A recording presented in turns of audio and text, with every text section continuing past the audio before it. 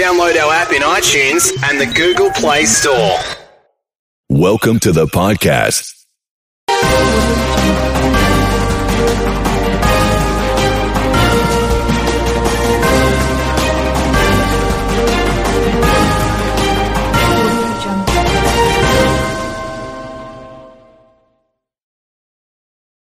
It can happen so easily. You're out with your friends or coworkers, you're putting back a few drinks, a few becomes a few too many. It's time to go, and for a moment, you think of calling for a ride. Nah, you're a good driver. You live nearby, you can make it home okay. What are the odds you'll get pulled over? And even so, what's the worst that could happen? You lose your license, you lose your job, you total your car, you kill someone. It only takes one mistake to change your life, or someone else's, forever. Play it safe and plan ahead to get a ride.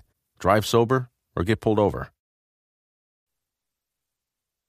The Bible says, be not deceived. Whatsoever a man soweth, that shall he also reap. All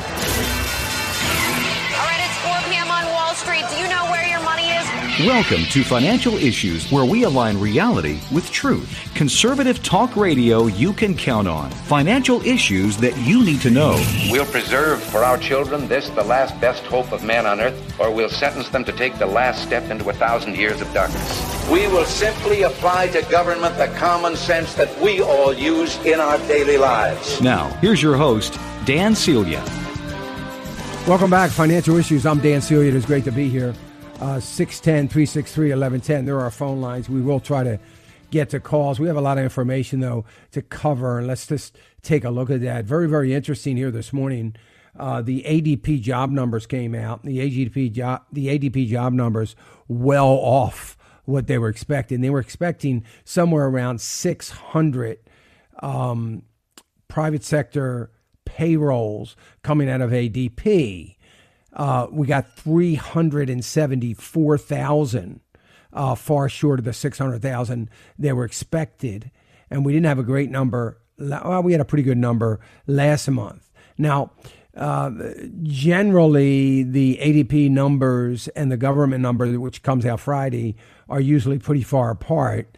ADP job numbers are a kind of a cross section as opposed to any kind of actual payrolls. I mean, this is a company that does an enormous amount of private sector payrolls for American corporations, including some very, very large Fortune 50 companies.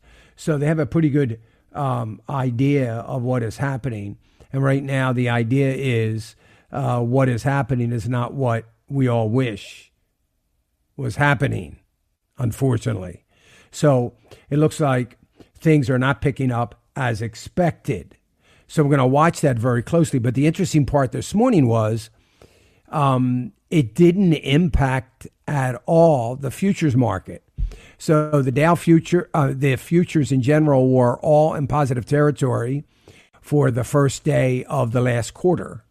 And everything is still up. As a matter of fact, if anything, some may have ticked up a little bit more. The S&P yesterday closed for the 7th month in a row in positive territory. That's very good, obviously, but everything was up for the month. All the major indices closed positive for the month. Oil is up as well right now. Oil is sitting up slightly, but it's a 68.59 a barrel. We'll watch that and continue to see what happens as we head into the real final driving weekend, we'll say, holiday weekend, headed into Labor Day, long weekend, and we'll see how prices go up. We won't have another real heavy driving week until we get to the heaviest driving holiday, Thanksgiving. So we'll watch that. We'll see what gasoline prices do. The financials are all up. I really have tried this morning early to make some sense of it. I got a little preoccupied this morning with Deutsche Bank and Bank Italia, a couple other banks in Germany, France, and Italy.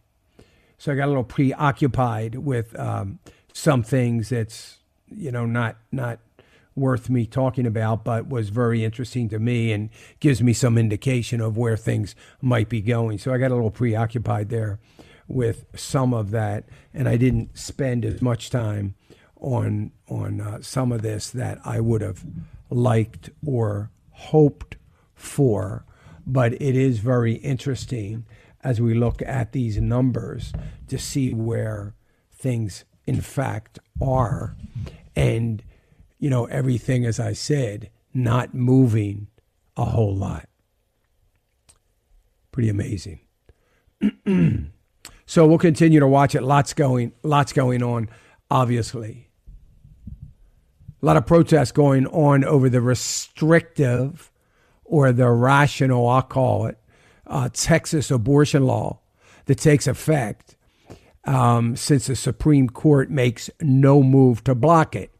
There was a petition to block the heartbeat bill in Texas, meaning there cannot be any abortions where a heartbeat is found. And doctors will lose licenses and be fined, and there's going to be lots of ramifications. So I don't know if, since it is a state law, that the federal Supreme Court would act on that. I would say likely not. So this is a huge win for pro-life. We're excited to see that. We're hope that it holds. And it's very interesting. Of course, this is going to heat up the argument and discussion going on in Texas, going on in the legislative body of America over the election laws that were also put in place in Texas. You'll remember the Democrats left the state. Of course, their wages were being held. They were facing fines if they didn't return. They finally returned, of course. Don't mess with their money. So they finally returned. A vote was made. The liberals lost. And there's going to be election reform in Texas. They don't like it because it is fair and because it is going to stop. Well, I shouldn't say that. It's not going to stop, but it is going to deter the massive amount of election fraud.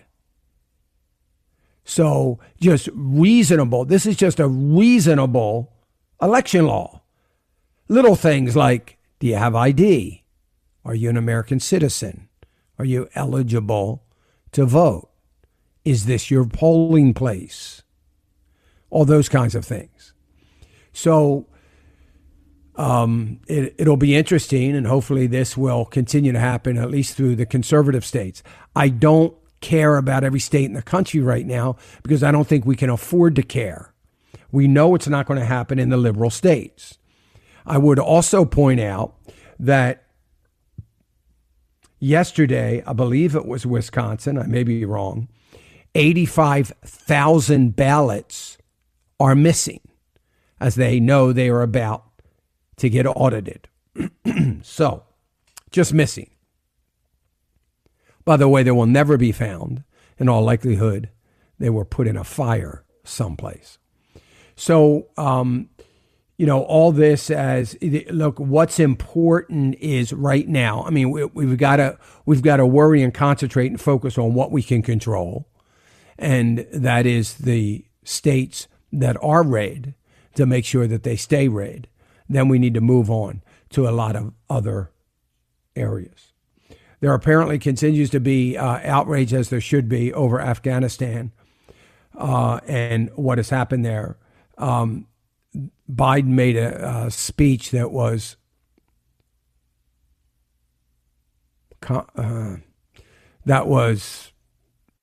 ridiculous. I don't think it meant anything. It was just so irrational and didn't make any sense and was not reality of the situation at all. There are some videos floating out there of the Afghanistans looking at piles of cash with bills wrapped very methodically. Looks like it had been shipped there, with the storehouse of weapons that they are sorting through and going over and handing out as necessary to the fighting forces. Also, you will know is that the military left all the K-9 soldiers over there to be shot and killed. They did not bring their K-9 that have saved thousands of American lives between them. They left them there to be shot by the Taliban. Can you imagine the outrage of that from the left if that had been Republicans that did that? For the ones going above and beyond. For the ones reaching out, helping out, and lending a hand. For the ones people count on. You can count on Grainger. Grainger offers supplies and solutions for every industry. Backed by 24/7 customer support and specialists to help with hard-to-find products. Because you've got everyone's back. We've got yours. Call, click Grainger.com, or just stop by. Grainger, for the ones who get it done. I'd like to taste a real Italian coffee, please. What is the real Italian coffee? L'espresso. You mean black coffee? In a capsule? Cappuccino. Ah, the real Italian coffee. Yes, Lavazza. Enjoy an authentic taste of Italy with every sip. From the rich and full-bodied flavor of Lavazza Classico to the finest varieties of Arabica beans of Lavazza Qualità Oro. Lavazza, more than Italian. Presenting sponsor of the Italian Contemporary Film Festival.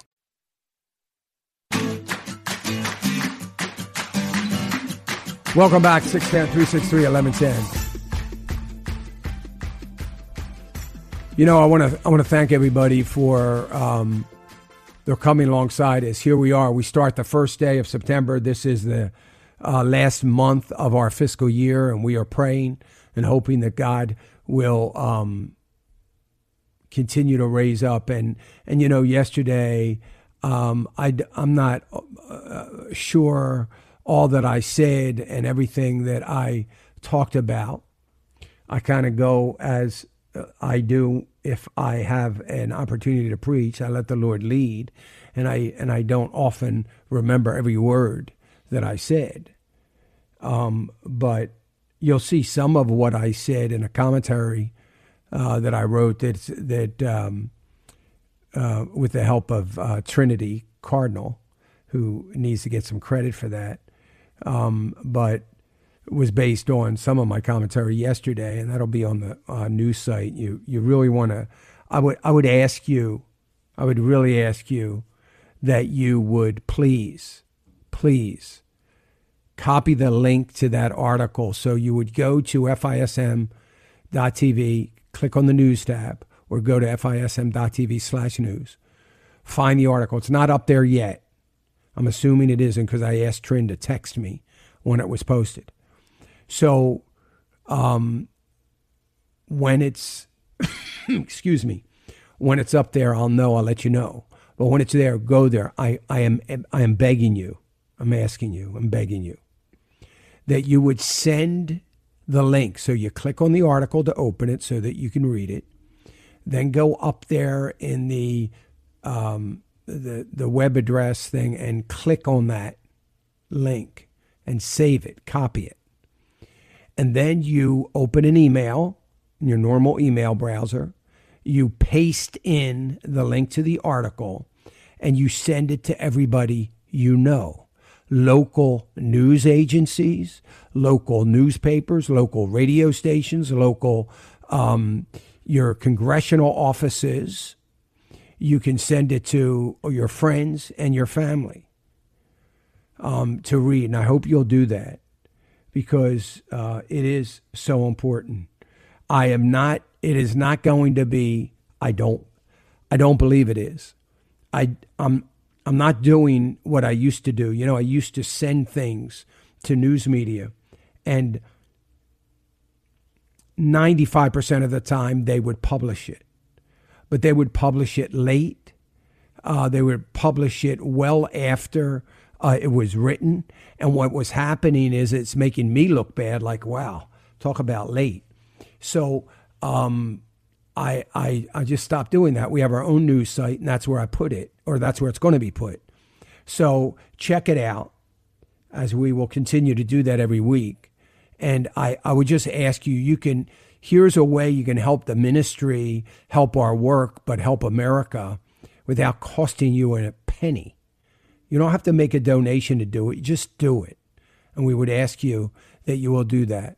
And I hope you'll do that in any of the articles there that you believe need to get a bigger voice. You, again, can continue to be collaborators with God and us.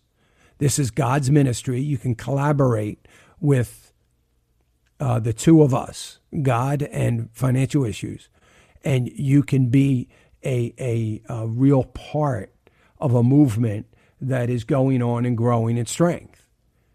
But we need God's people to help us do that. And I'm not afraid to say that. So I appreciate that.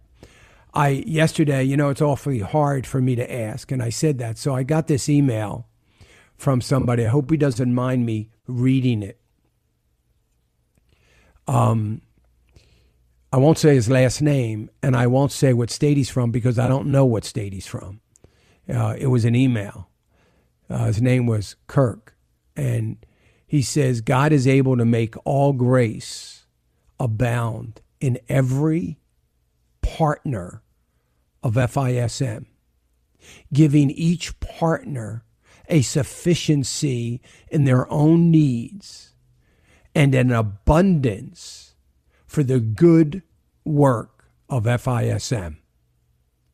God supplies seed to the partners of FISM, and he multiplies it in order to increase the righteous ministry of FISM, which produces thanksgiving to God. Wow. Be anxious for nothing. Let your request, he's talking to me now directly. Be anxious for nothing. Let your request be made known to God and your partners. God knows what FISM needs. Your partners don't. Look forward to the end of September, meaning the end of our fiscal year, to see what God is doing. I don't think I told him I was going to read this, but when I thanked him for encouraging me, but I love what he said. The seed to the partners of FISM. It is seed that God is supplying.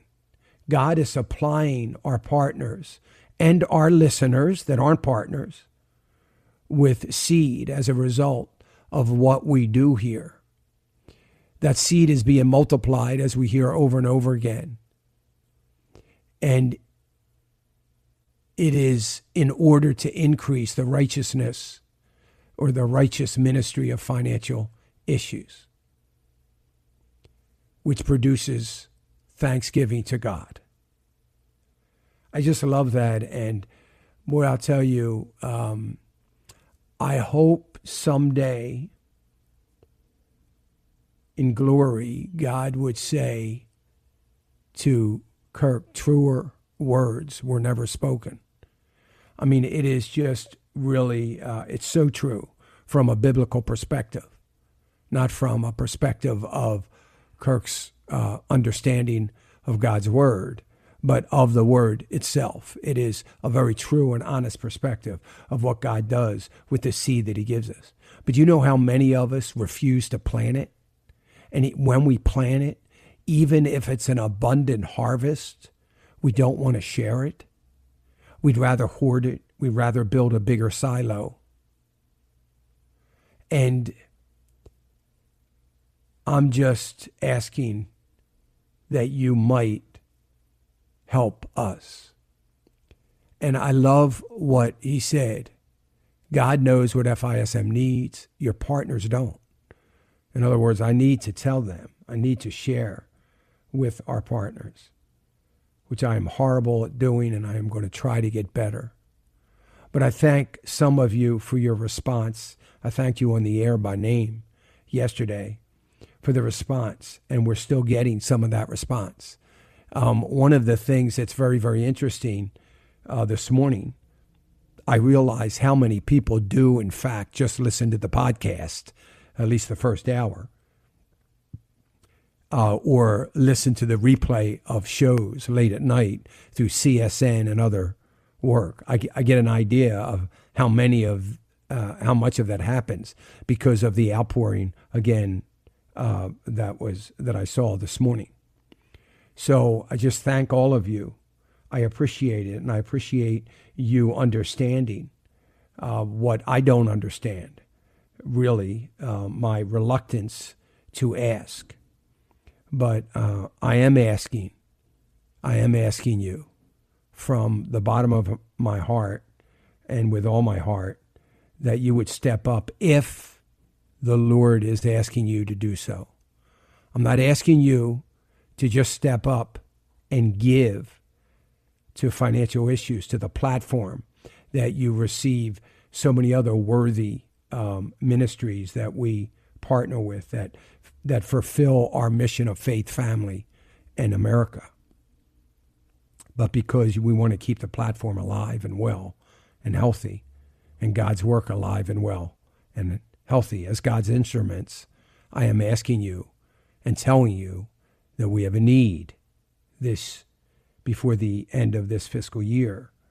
And I am asking you humbly, reluctantly, and uncomfortably for you to step in and help the work that God is doing here. And we not only greatly appreciate it, but we are in need. And this seems somewhat meaningless and seems somewhat maybe insignificant to some. It is not something I do so that I can say I do it. I do it because I feel a deep obligation to do it. And as silly as it sounds, maybe to some, all those donors I flag and I save. And they're on my list here. And this morning, and I did last night as well, put that list in front of me on the computer screen. And I just prayed for each and every one of you that gave, that God would give you recognition of the work that you have done in the name of Christ. And I pray for your health and your strength, your wisdom and your boldness. And I will do that again tonight, as I've been doing for the last, I want to say, 10 years for sure. So I do appreciate it, and I don't say that, and I don't take it lightly. I didn't filter out the people that gave $10 and only put in the people that gave a certain amount up. You know me, I would never do that, and I don't look at it as that. I believe God nudges people that can do a lot to do a lot, and God nudges those who can do a lot in their minds and in their hearts and in their abilities to do what they can do. And it may not appear as a lot to those who gave a lot, but it appears as a lot to me, regardless of the amount, because I believe it's what God has asked you to do. So it is your obedience that you will be blessed for, not your giving just a financial issue, but the obedience, if he has nudged you, that you would feel called to give. All right, thank you. We'll be right back. For the ones going above and beyond. For the ones reaching out, helping out, and lending a hand. For the ones people count on. You can count on Grainger. Grainger offers supplies and solutions for every industry. Backed by 24/7 customer support and specialists to help with hard-to-find products. Because you've got everyone's back. We've got yours. Call, click Grainger.com, or just stop by. Grainger, for the ones who get it done. It can happen so easily. You're out with your friends or coworkers, you're putting back a few drinks, a few becomes a few too many. It's time to go, and for a moment, you think of calling for a ride. Nah, you're a good driver. You live nearby, you can make it home okay. What are the odds you'll get pulled over? And even so, what's the worst that could happen? You lose your license, you lose your job, you total your car, you kill someone. It only takes one mistake to change your life, or someone else's, forever. Play it safe and plan ahead to get a ride. Drive sober or get pulled over.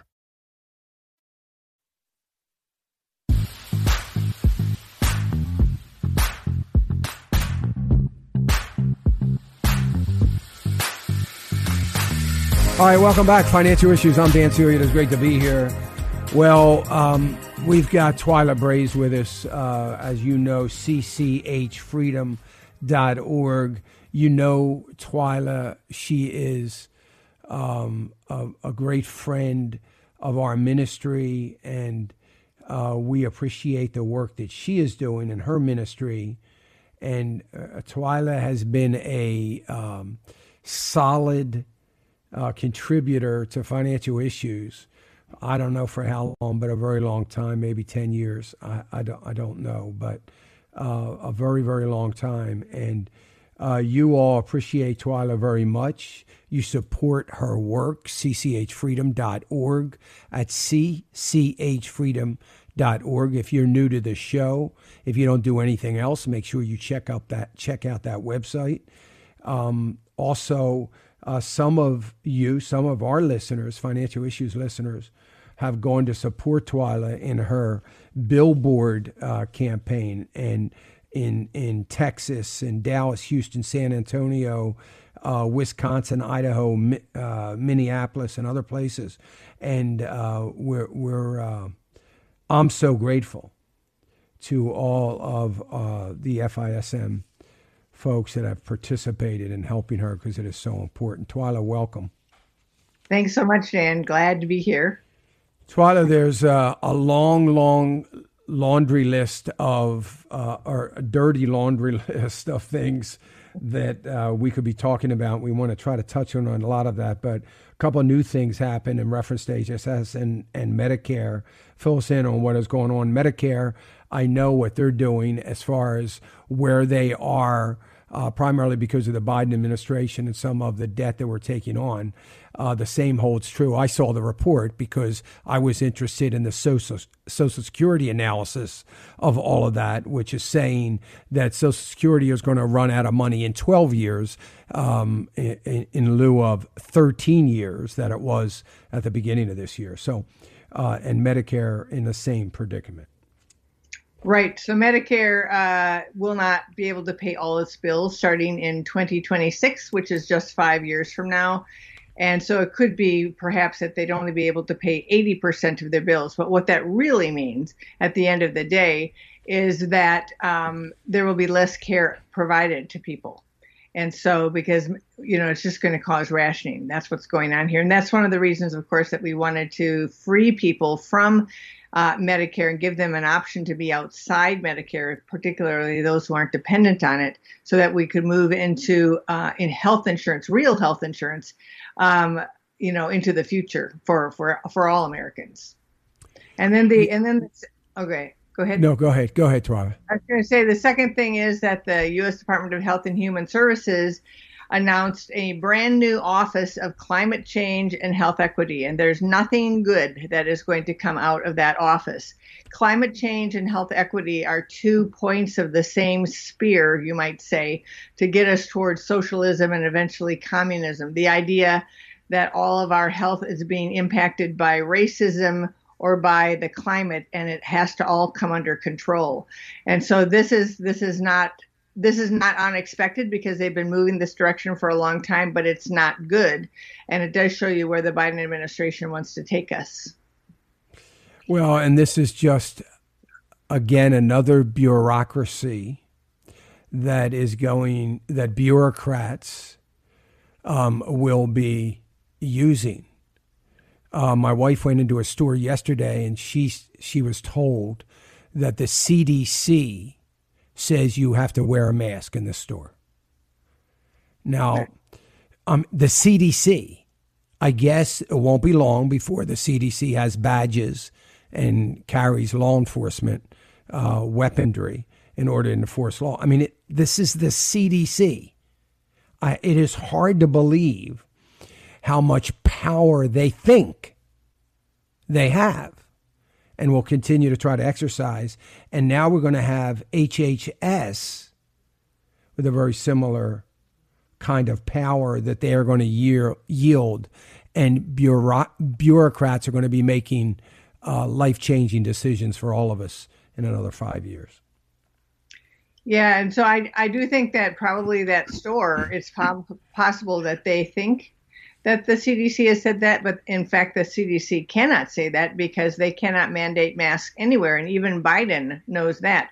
But either somebody in the store thinks because they've recommended it that it's a requirement, or somebody's just being, taking an opportunity here to try and get everybody to wear masks because that's what they want. Right. Because the CDC can't actually do that under federalism and under the Constitution.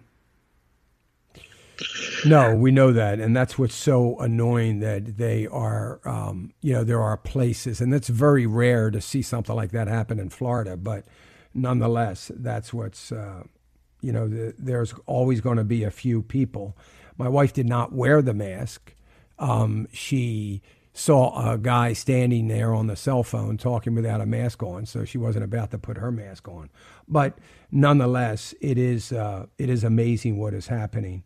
And we're concerned about, one of the things that I did want to mention is the lawsuit win in the state of Ohio, hoping that becomes more and more contagious. Tell us about that.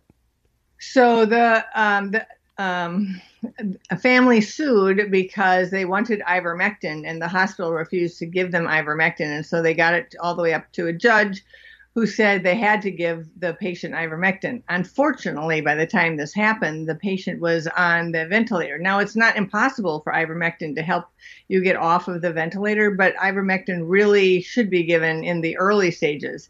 That said, I heard a story about somebody who is in day 18, but not in the hospital, of COVID, and took ivermectin and was better in 2 days and up and mowing the lawn.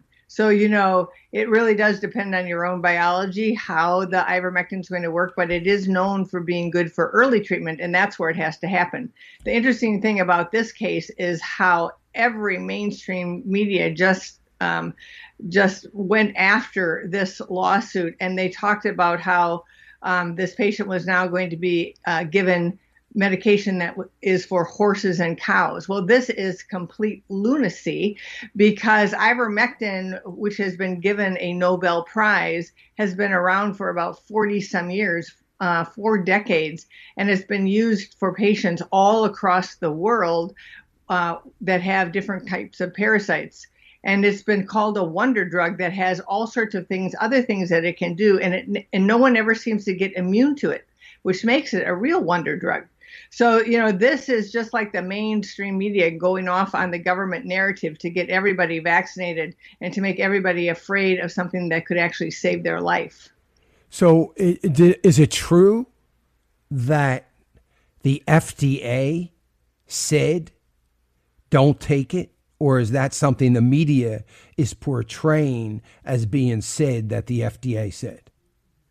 So probably about maybe 2 weeks ago, the FDA came out with an alert saying, don't take ivermectin, it's not safe, blah, blah, blah, blah, blah. And then this lawsuit happened, and now it is the media talking about how it's medication for horses and cows. So it's kind of a combination thing going on here. The FDA definitely put out an alert against the use of ivermectin. But no alerts against using now FDA approving a vaccine that has not gone through any of the rigorous testing that any other vaccine has gone. And there's some people at the FDA that are upset over that, aren't there? Well, yes, there are two main people who have long worked at the FDA who just announced yesterday or the day before that they are going to be leaving the FDA, and they are perturbed with how Biden has gotten ahead of the FDA and is saying things like we're going to give boosters to everybody when the FDA hasn't actually said that that's necessary. So clearly there's some angst. One of the women who's head of a division has been there for 30 some years and is considered a huge loss to the FDA, which shows you how much angst is happening within the FDA. But the FDA approval, people just need to understand this. The wording is very interesting. They are approving Pfizer's Comirnaty vaccine, which has only been used in Europe. And they do say in this that it's not quite exactly like the Pfizer vaccine here in the United States, which is still under emergency use authorization. So we don't even know if the Comirnaty vaccine is going to be given here, and that's the one that has gotten the approval. So this is a very fine parsing of words going on here in the FDA so probably most people who are getting Pfizer are still getting the one under emergency use authorization. And even if it gets approval, the approval of Comirnaty has 13 required studies in it, including 6 of them having to do with myocarditis and the inflammation of the heart. And so this is interesting, right? So it gets approved, and it has 13 required studies showing that the FDA is very concerned, in particular, about heart inflammation. So, what is an approval here, really? It's not saying it's safe or effective. It's really not. So what about the safe and efficacy of the shot when we are seeing the vaccinated, particularly like in a country of Israel where everybody's been vaccinated, getting sick, and some are even dying? Right. So this and now they're giving a booster to something that they've said doesn't work. I don't know. It's so frustrating. You know what? Wait a minute. Before you answer that, Twyla, I'm gonna wait till after this break, and we'll come back and we'll answer that. Folks, I'm speaking to Twyla Brace. Twyla is founder, president of CCH Freedom Citizens Council, cchfreedom.org. I hope you will subscribe to the newsletter. It doesn't cost anything, and support her work. It can happen so easily. You're out with your friends or coworkers, you're putting back a few drinks, a few becomes a few too many. It's time to go, and for a moment, you think of calling for a ride. Nah, you're a good driver. You live nearby. You can make it home okay. What are the odds you'll get pulled over? And even so, what's the worst that could happen? You lose your license, you lose your job, you total your car, you kill someone. It only takes one mistake to change your life or someone else's, forever. Play it safe and plan ahead to get a ride. Drive sober or get pulled over.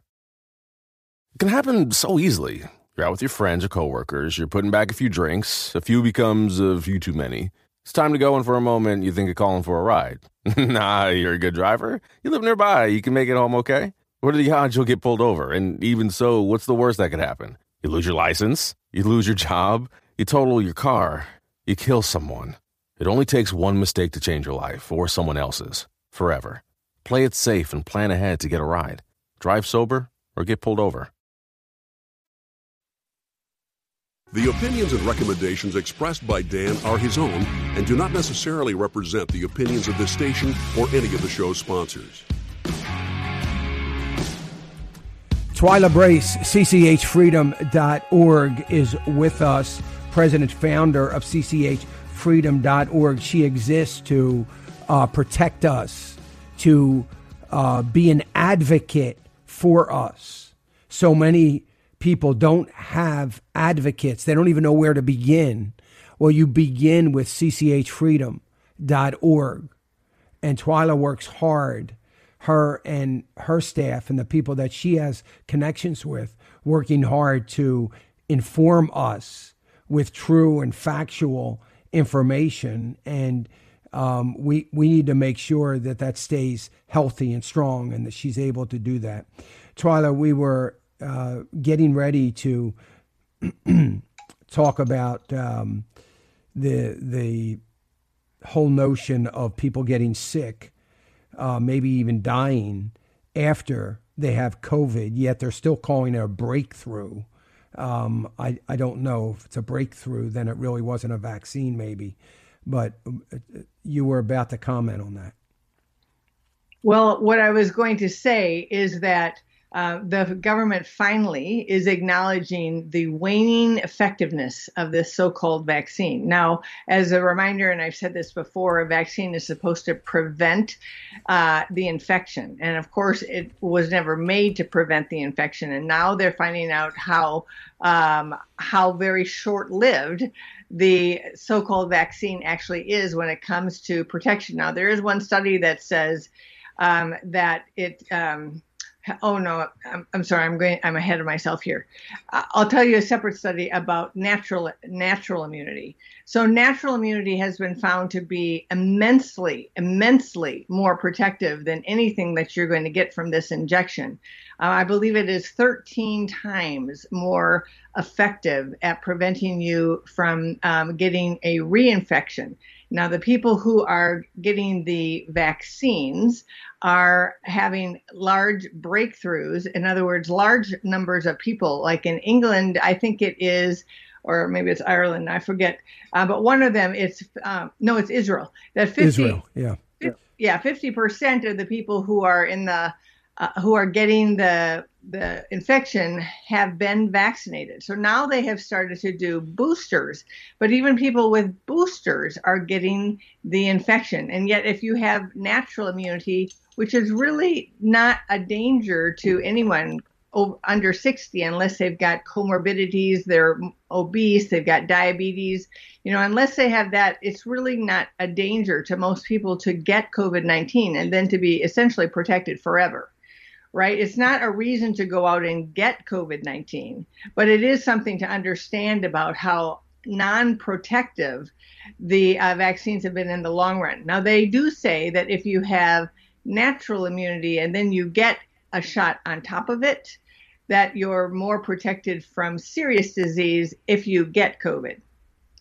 Now, I will just say on top of all of this, there is a physician in Canada who has been ousted from the hospital for even suggesting that somebody who already had COVID did not need the second injection. She had already been injected once, or he or whoever it was, and the doctor said, you've already had COVID. You don't need that second injection. And he got ousted. Now, he has done a very interesting study of his own patients, because he was finding all this injury after vaccination in some of his patients, not all of his patients. So he decided to check all his patients going forward 1 week after they got the injection. So for the patients who were willing to be checked, he found that 62% of them were positive for active clotting. So this is something that the spike protein does, is it clots. And so it can cause clots. So 62% of his patients were actively clotting 1 week after the injection. And so he said, that's not normal. You don't want to be clotting. And he thinks it's happening in the most microscopic places in the little itsy bitsy capillaries. And that's why he is seeing some of the damage that his patients are experiencing. But again, 62%.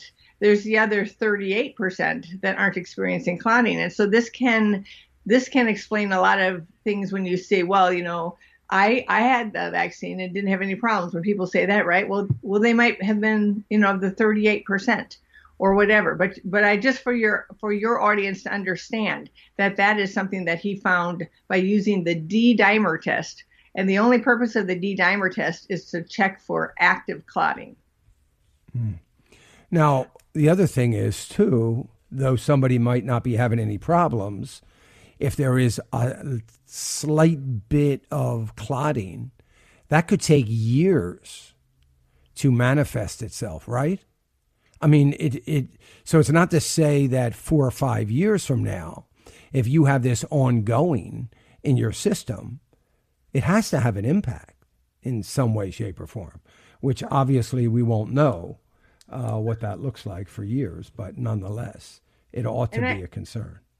And I think it's the extent of it. So one of his patients that he talked about on the video is a guy with arthritis who walked every week to his office, 1 mile, to get his injection for that, right? But after he got the COVID shot, he can only walk a quarter of the distance. And then he's just like done. And so he figures that he's got so many little clots probably in his lungs. And for that, I would suggest anybody out there, anybody listening to your program right now, write this down: Chronic COVID Treatment Center. Chronic COVID Treatment Center, because they have a network of 100 doctors around the country, and they're trying to help people who are experiencing the after effects of COVID not being properly treated in the first place, and also the after effects of the vaccine, both of them caused by the spike protein. The people with the vaccine are getting the spike protein because their own body is being forced to generate it, because that's what the messenger RNA that's being injected tells the body to do, and so it generates spike protein. And then, of course, people who get COVID, it's the spike protein itself that is the cause of the damage.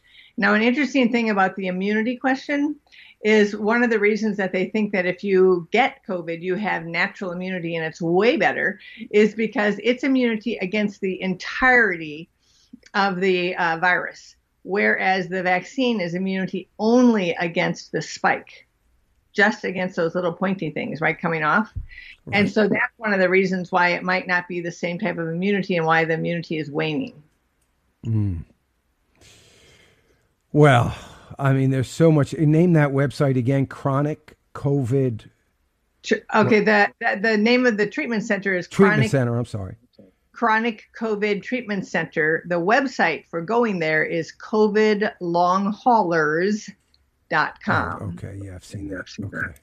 Yeah. So can I just say to your listeners that if you're wondering what information about the vaccine, the virus, the numbers, legal options, early treatment, we've got 3 special pages, but you can find them all at patienttoolbox.org, patienttoolbox.org. You just need to click on coronavirus and you'll find those 3 pages. One having to do with the real risks of the vaccine, one having to do with early treatment, and one having to do with COVID legal options. And so that's all at patienttoolbox.org. Great information. Twyla, I sure appreciate the work that you and your team do. It is amazing. You have been an enormous help to so many people. And it is very encouraging to have a place that we can go to get the kind of information that certainly is not going to be disseminated through the state-run media. So we sure appreciate it. We thank you for the work that you're doing. And we just want to ask you one final thing. Is the billboard campaign still going well? Are you still growing that? Yes, somebody in Alabama just contacted us, and we'll be putting up a billboard in Alabama. And we have probably about 7 going up in Texas. There's interest in Nebraska and Ohio, I think. And so it's just, whoever contacts us and they say, I want to put up your billboard, and we will orchestrate that. We will make that happen. Or they get a bunch of people together to fund the billboard. So there's new ones going up in Wisconsin as well. So I'm very excited, and I appreciate whatever your listeners have done to help get billboards up in their neck of the woods, because this is all about stopping the mandate, which would force all of us to take this injection, whether we want it or not. Mm. Great stuff. And we thank you, Twyla, for all that you're doing. Twyla Brace, CCH Freedom, Citizens Council for Health Freedom, cchfreedom.org, cchfreedom.org. Twyla, thank you so much. We sure appreciate you being with us today. Thanks so much, Dan. God bless you and your work. We sure appreciate it. You too. All right. That was, again, Twyla Brace. She is the president and co-founder of Citizens Council for Health Freedom. And we sure do appreciate all the work that she is doing, and I know you do. She has been a regular contributor to our program for about 10 years or more. I think it's been actually more than that, but close to it. And we are very, very grateful. And you can give to Twyla by going to cchfreedom.org to her work.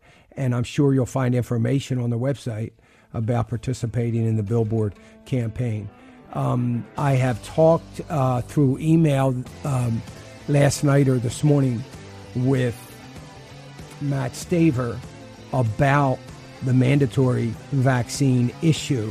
He said there's a lot to talk about, and he will come here in the next couple of days to give us a legal perspective on what is happening there and how we can make sure that we stay in that fight as well. Sure appreciate all of you. Thank you for all that you do for our ministry and so many others. We are grateful. 2 more hours. Stay with us. We'll be back after this.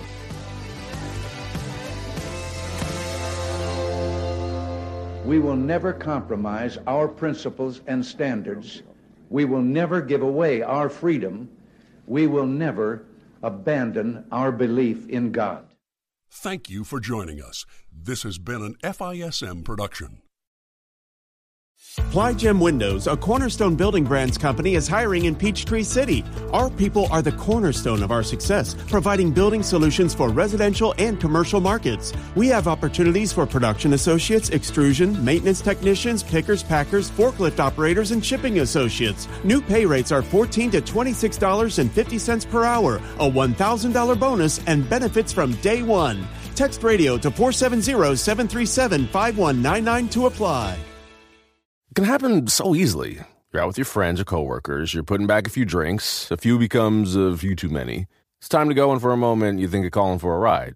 Nah, you're a good driver. You live nearby. You can make it home okay. What are the odds you'll get pulled over? And even so, what's the worst that could happen? You lose your license, you lose your job, you total your car, you kill someone.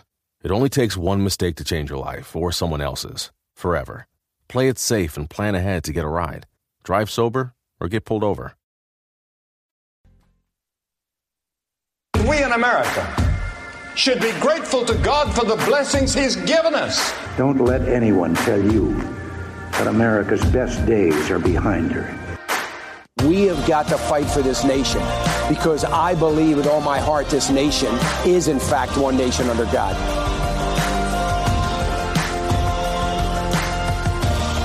Welcome back. Financial Issues. I'm Dan Celia. It is great to be here. Of course, this is the top of our second hour. We have our Ag Report coming up, and we also have FISM News. You can catch last night's news program. It is Tuesdays and Thursdays. In a couple of weeks, it's going to be every night, 7 o'clock, FISM.tv. But you can click on it on our news site, FISM.tv/news. Or FISM.tv, and just click on the news tab there, and you can watch the half hour of news and the headlines. And Sam Case is with us to give us an update on the news. What's going on, Sam?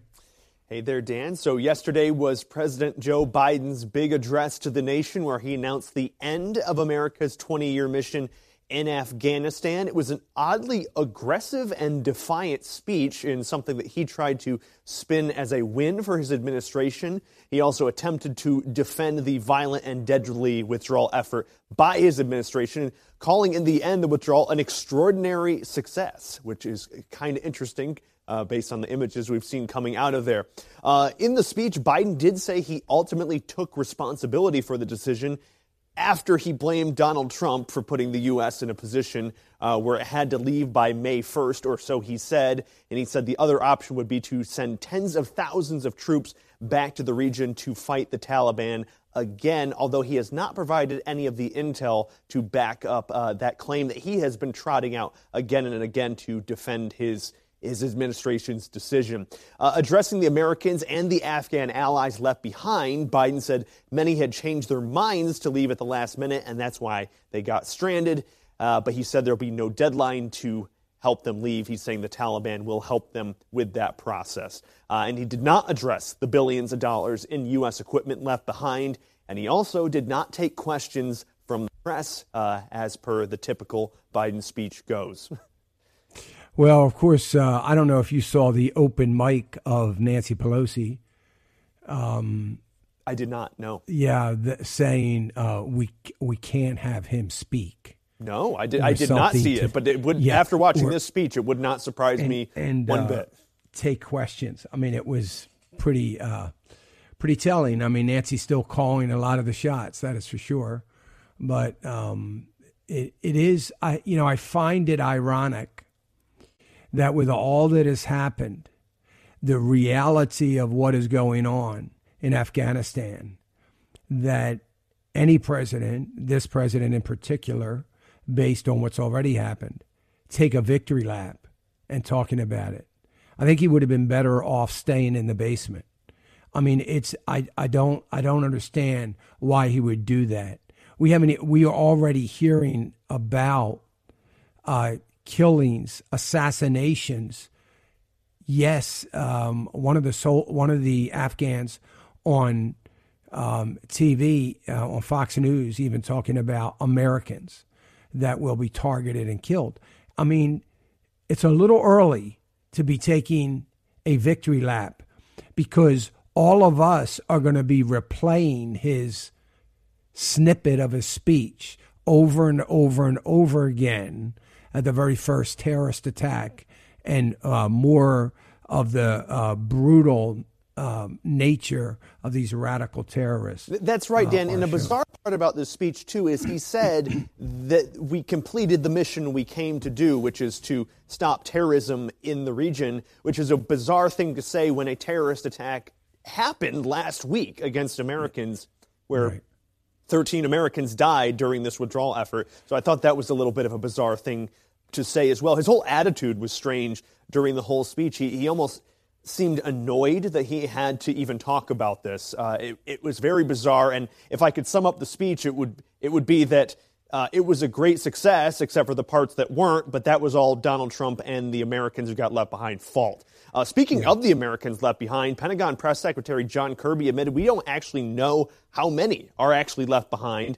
But he said the administration will be using diplomatic and economic lanes to get them out, not military lanes. And he also said we have Americans stranded in countries all the time. So again, it's kind of trying to downplay everything that's going on.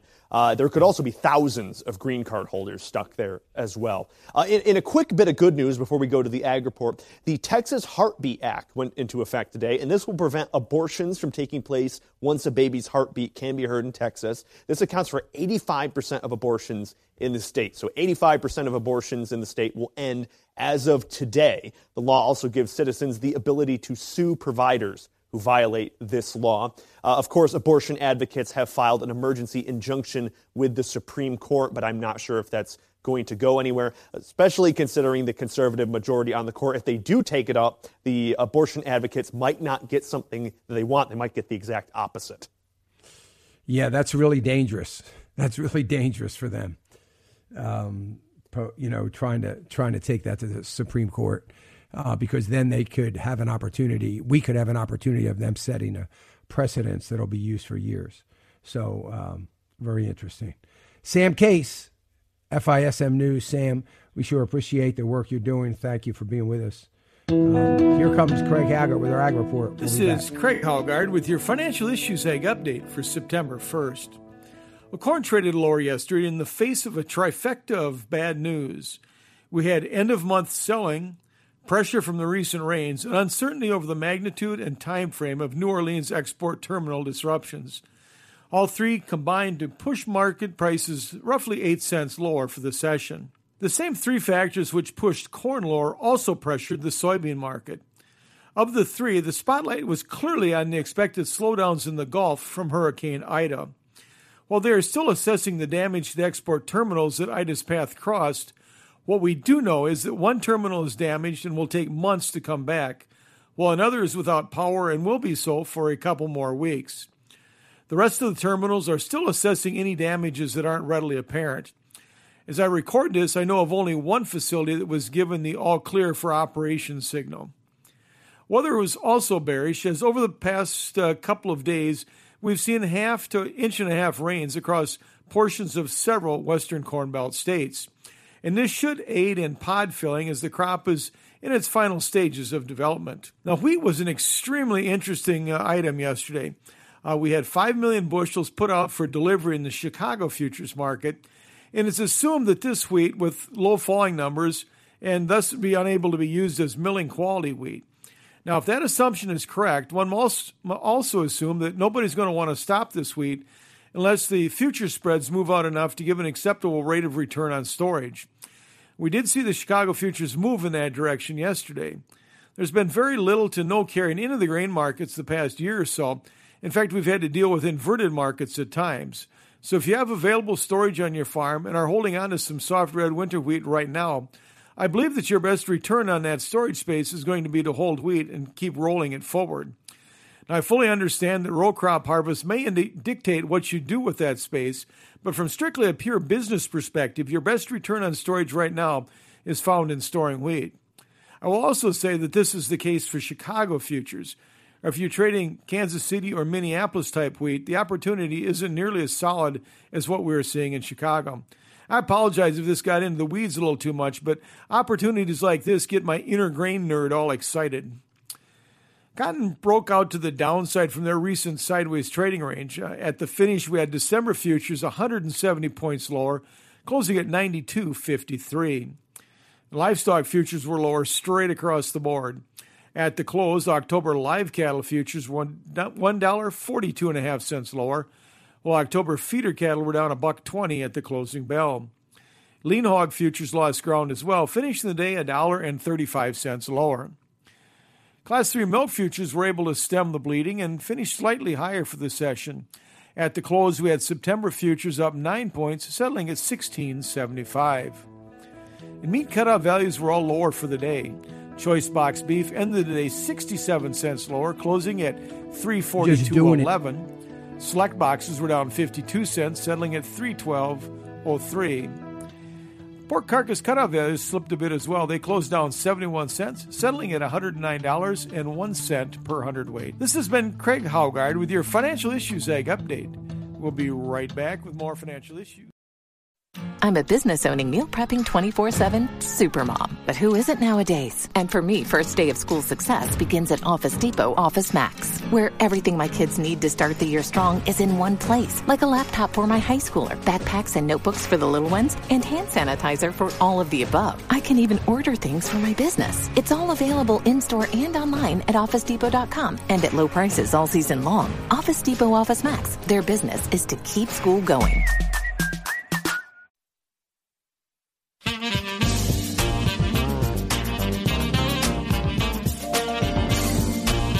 Welcome back. Financial Issues. I'm Dan Celia. It's great to be here. We'll get the phone 610-363-1110.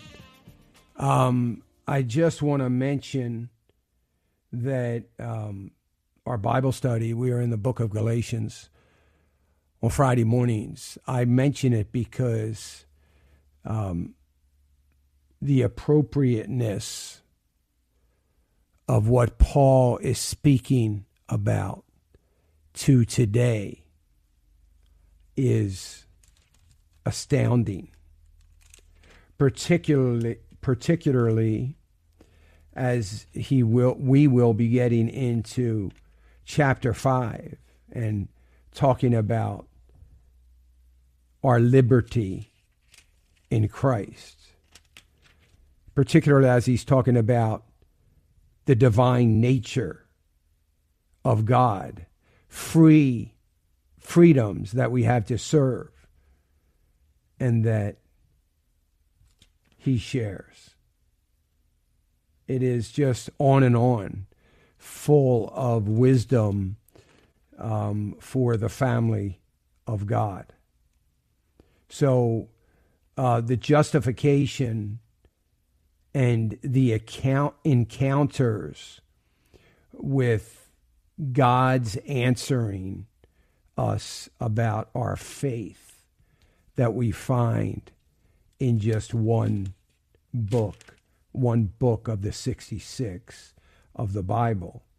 It is a great study, and you don't have to join us on Friday morning, but this is a great time to be going through the book of Galatians and probably Ephesians as well, as we think of that. It's all about the power of the cross, and we ought to know about the power of the cross so we can rest upon it. And I don't know about everybody, but I need rest upon something that is immovable, steadfast, unchangeable. I mean, I need that. I think we all need that. And it helps us keep our focus on where it needs to be. I would hope that it also helps us keep our focus on the fight that is ahead and the fight that we have to be in. Not that we should be in, not what we might want to get in, not what some need to get in, some don't, but to be able to keep up the fight. And maybe foolish as this might be, I would say this for all ministries in the country right now that are proclaiming the truth of God's word, proclaiming the truth of God's values in our life and in the life of the country, that remember this, that all that we have, we talked about this last week in our study, all that we have is going to melt and be burned away. It's going to be worthless. It's going to be dust. It is going to be meaningless. People would say to me, I believe the end is here. It's going to happen any day within my lifetime, and I'm 75 years old. And if I were to, which I don't, if I were to say, then you ought to be very willing to give your wealth away now while you can have some good, do some good for some great ministries. Did you hear that silence? That's what you'd hear. Yeah, that. We need to have a deep evaluation of what we hold dear. Man, do we need that, of what we hold dear. We need to make sure that our pastors understand that and are able to preach it and willing to preach it. Not able, we know they're able. Are they willing to preach it? Which brings me to America at a crossroads. America at a crossroads. Yvonne and I were saying last night, do we have room for people in our house? Who do we have room for? If we can get some of our friends out of the Ukraine when Russia takes it over. They're the kinds of things that we have to be maybe thinking about. It's going to happen. What's going to happen here to America? And are we willing to fight for it? But look, I just told you about Galatians and God's words and his promise and his steadfastness, the immovable nature and value that we have in the blood of Christ. Or is your pastor preaching that? Is your pastor willing to not preach what itching ears want to hear, but to lead the sheep? You need to get him to the pastors' conference on September 12th at the Woodlands Resort. All you've got to do is go to financialissues.org, click America at the Crossroads, and click on it. Register your pastor and his wife. They get 3 nights at a magnificent resort. They get 6 meals, and you can even give them gas money after you register them if you want, for a registration price that is less than half of what would be the price of one night in a room.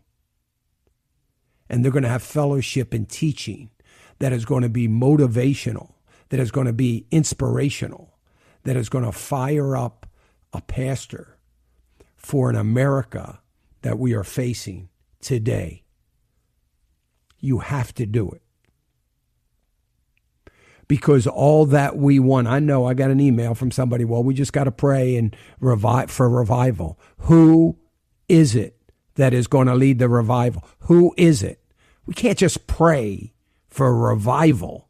We better be extremely specific, because God is going to raise somebody up, and we better be praying for that person.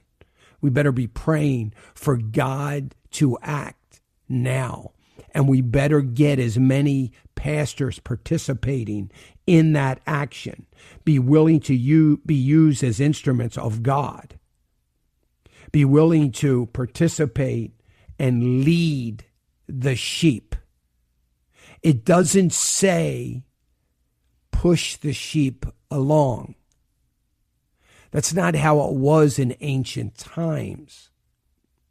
A shepherd led their sheep. When they went to a city for some R&R, a town, or something a little bit bigger than a village, where they could get a good night's sleep, they could have a decent meal and some fellowship with friends. When they got to that place, they needed something to do with their sheep. Towns like that had a stone wall most of the time, area which the shepherds could put their sheep overnight to protect them against the wolves and the thieves and all of that. And in the morning, the shepherd got up, went about his way, went into the stone pen, and called his sheep. There wasn't any other sheep that came. They're not coming. They knew their shepherd's voice.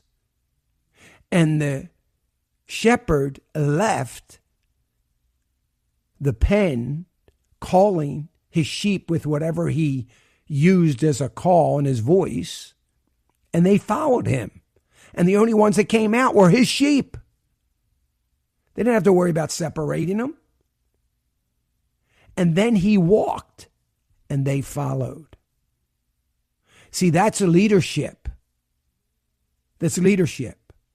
Today, even the shepherds wouldn't do that. They drive their sheep wherever they want to go, like they were driving cattle. We need shepherds from the pulpit willing to be the voice of God and to lead the sheep in the pews. If you don't want to lead, I strongly suggest that you get out of the pulpit before the Lord spits you out of his mouth. I would suggest you leave before that happens. If you don't want to lead, that's fine. But don't pretend to be a leader. You're not helping the kingdom.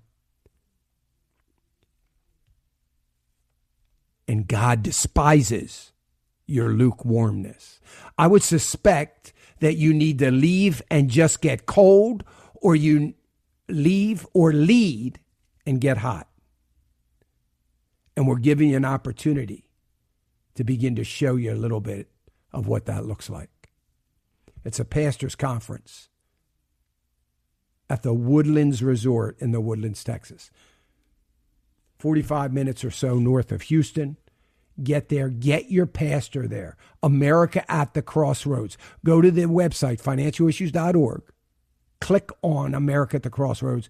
Register your pastor. Download the flyer. You can do that. Print it out. Give it to him. Say, here's where you need to go and be on September 12th. You need to be here. Or September 12th.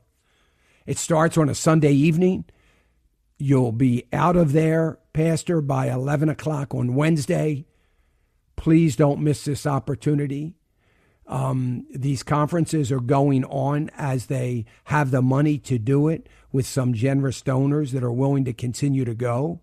We don't know what that's going to look like, but I do know that this one is for real and it's going to be there, and make sure you get there. Don't wait. Oh, it'll come to my town. Maybe not. Maybe not. Financialissues.org. Click on, right on the right-hand side, the banner under the red banner of India Partners, right there. America at a Crossroads. Make sure you do it. 610-363-1110. I want to thank you for all the people that are still coming with us to help us and to hear my call that we need your help. People like Jonathan from Florida and Melissa from Arkansas. And boy, there's a long list here. We appreciate it so much. Cecilia, so grateful, so grateful. Roy, thank you, Roy. Thank you, John.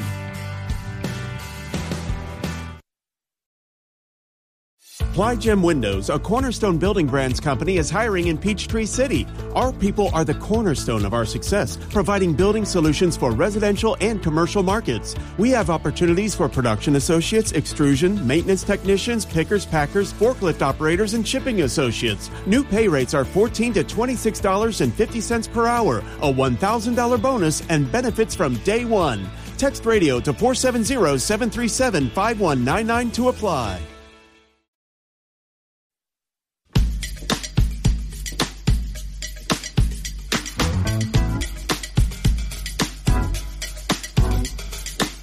I also want to thank Elaine from Miami. Didn't know I don't know how she knows about us, but I'm grateful. I don't know. Am I on the air in Miami? I might be. I didn't think I was, but if I'm not, maybe I am close. So maybe it's she's hearing it. That is wonderful. Thank you, Elaine, for your generosity. I appreciate it so much, and it is a blessing. And also, Carly, thank you from Indiana. So grateful, and I sure do appreciate it. We'll give out a few more. Tammy and Connie from Kansas, and Tammy was from Mississippi. Patty from Colorado. Thank you, Patty. Wow. James from Illinois. So grateful. And Brett from Arkansas. We'll continue to do this. I mean, we might do this all month long, but I sure do thank you, and we'll pick up on some of that. We sure appreciate all of you that continue to bless us and help us as we do the work that we're trying to do here at Financial Issues. Thank you for it. It is really, really a blessing. Let me go to phones. Let me go to Linda. Linda's calling us from California. Hi, Linda. Hi, Dan. Good morning. Hi.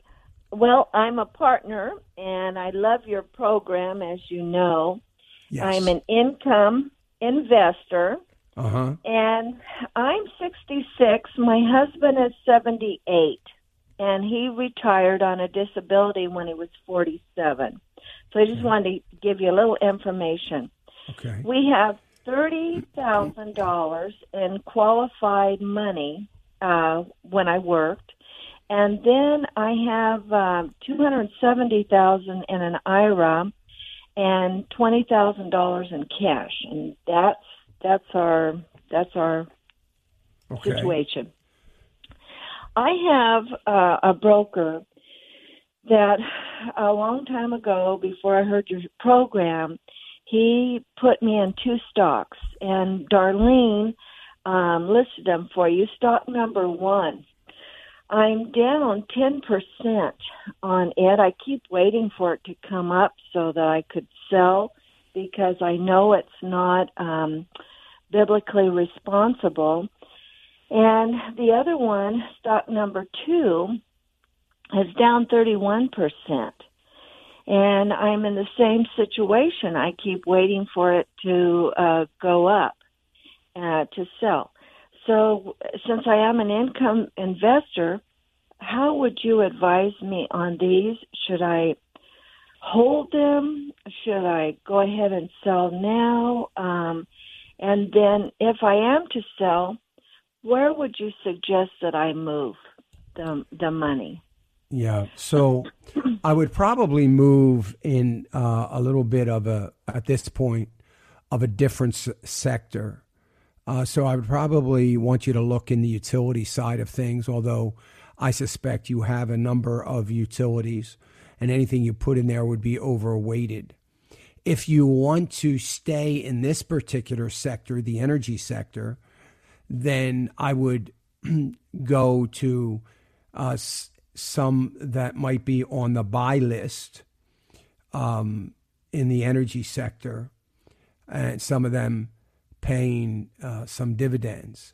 Now, the dividends on these stocks are pretty good, and the other option would be to continue to hold until you get a better opportunity to move it. I don't think these companies are going away, but I would say this. I would be fearful of at least Royal Dutch Shell anyway. I don't mind mentioning them because they're not biblically responsible and they're not on my list. But it's not biblically responsible, but I wouldn't be surprised to see a cut in dividend there in the next year or so if they continue to struggle, because the board is likely to say we can't continue to pay the dividend when we've got, payroll and other expenses to meet. So I wouldn't be surprised. So I think if I had to pick one to sell, that would be the first one I would sell. And yes, you're taking a bigger loss on that, but it's in a qualified account. And I would move it probably to a more stable dividend producer, like a utility. I have quite a bit in one particular utility. You recommended it, I think 2018, and I put all of the allocation in that one utility when you recommended it. I can't remember the number of it, but it is it's a blue one. Yeah, I think I probably know which one it is. It's probably UT 74. It's an overseas one. Yeah. That's not overseas, so it's not that one. I was going to say, it was one that you recommend. Oh, gee, and I cannot remember what it is offhand. It's okay. What kind of position? So, do you have any other utilities other than that one that you have most in? I put it all in it, and that one produces a big dividend.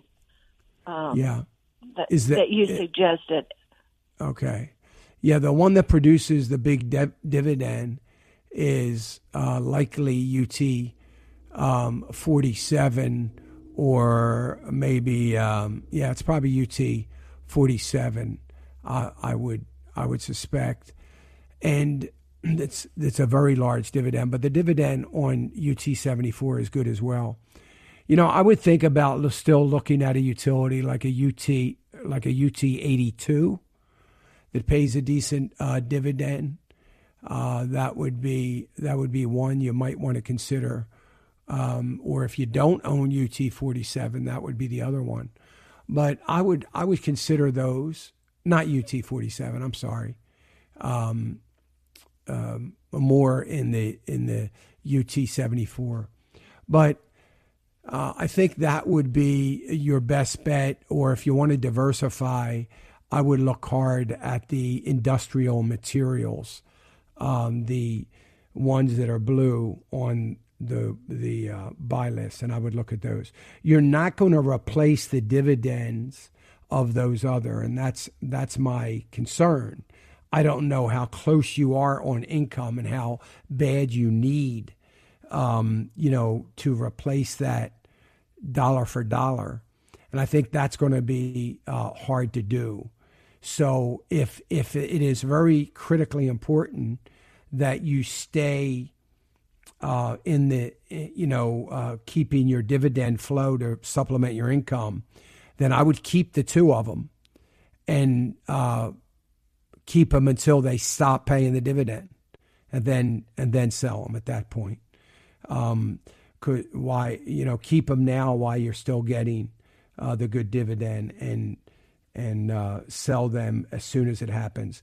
God knows your heart. He knows you don't want to. He also knows, obviously you got in that before you knew all of this, and he knows your heart, and he knows you're going to sell it, and you want to move out of it. And I would focus on that and probably ride it out a little bit longer if you can't afford to not get that same amount of dividend. Okay. Well, thank you so much, Dan. I try to listen to your program every day. And like I told Darlene, we would love to come to one of your conferences, but because they're on the other side of the United States with COVID, we're concerned about flying and stuff. But we appreciate you so much. And I have been fretting over these two stocks for quite a while now, and they've been really bothering me. And I told my husband, I said, what do I do? We're so down on them. And he said, you need to call Dan. Well, I'm glad you called. Yeah, well, tell him thanks for passing the buck. Tell him I said. Yes. Okay. Anyway, thank you again so much. You're welcome, Dan, and we love you here in California. There's a few of us, but anyway. That's great. Okay, thank you, Dan, again. All right, okay, all right. God bless you. Thank you. Good you stuff. You too. Bye. Yeah. Yes. Bye. 610-363-1110.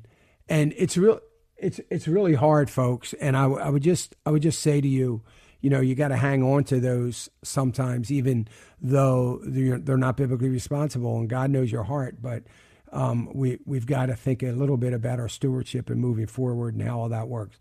I wouldn't keep them indefinitely, obviously, when you get the chance. Sometimes you've got to move on.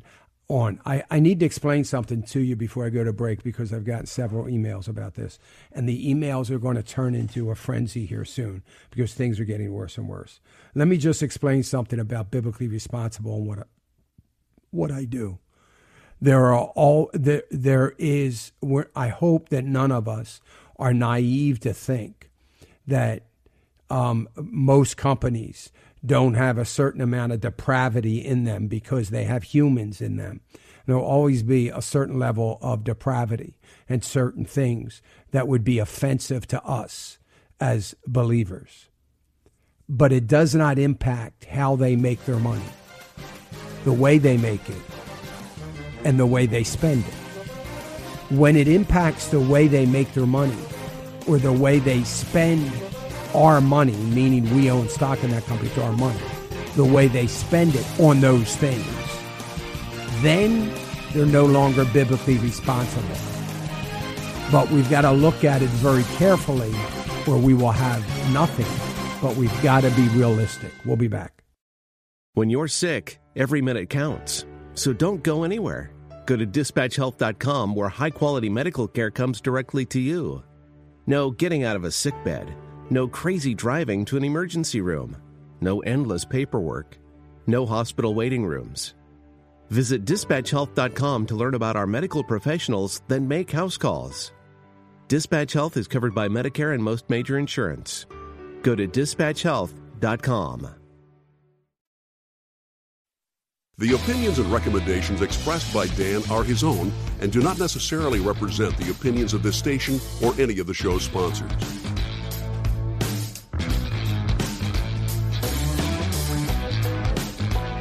Welcome back. 610-363-1110. 610-363-1110. Let me get back to phones and go to Nathan. Nathan's calling us from North Carolina. Hey, Nathan. Hey, good morning, Dan. Good morning. First off, I'd like to thank you for your leadership right now with the turbid times and everything. You're welcome. Thank you. My My question pertains to getting VA benefits. Mm-hmm. So I served in the military for 5 years, and I got out in 2016. Mm-hmm. And so right now I've been given the opportunity to resubmit a claim and to push forward another claim. But I'm kind of conflicted morally, and everything that's happened in Afghanistan as of late, and just kind of has bothered me deeply. And so I'm kind of looking for some clarity in this. If it's wrong or immoral is how it feels for me to accept benefits or anything from this administration when I feel like they've just done so much damage and just spit in the faces of people who have given so much. Or is it unwise not to take what is offered, I guess? Yeah, I think that I appreciate where you're coming from. You know, as a veteran and somebody that served, it's really hard to watch. All of this is very, very hard to watch.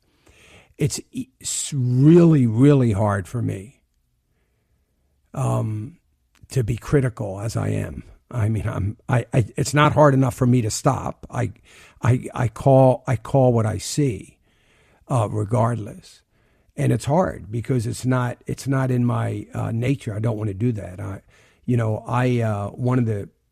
One of the greatest things that I had an opportunity to do was to be in the service and fight and protect and to uphold the Constitution in any possible way I could. And that was important to me. It was very important to me. And so I don't want to be critical. I credit the military to saving my physical life so that my Christ could save my spiritual life. So, but I know how you feel. But look, you did your time.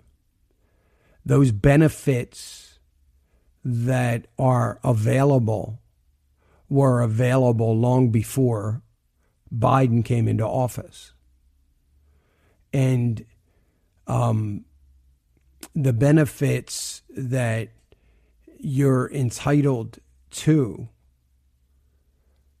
should not play any role in what is going on now in the service.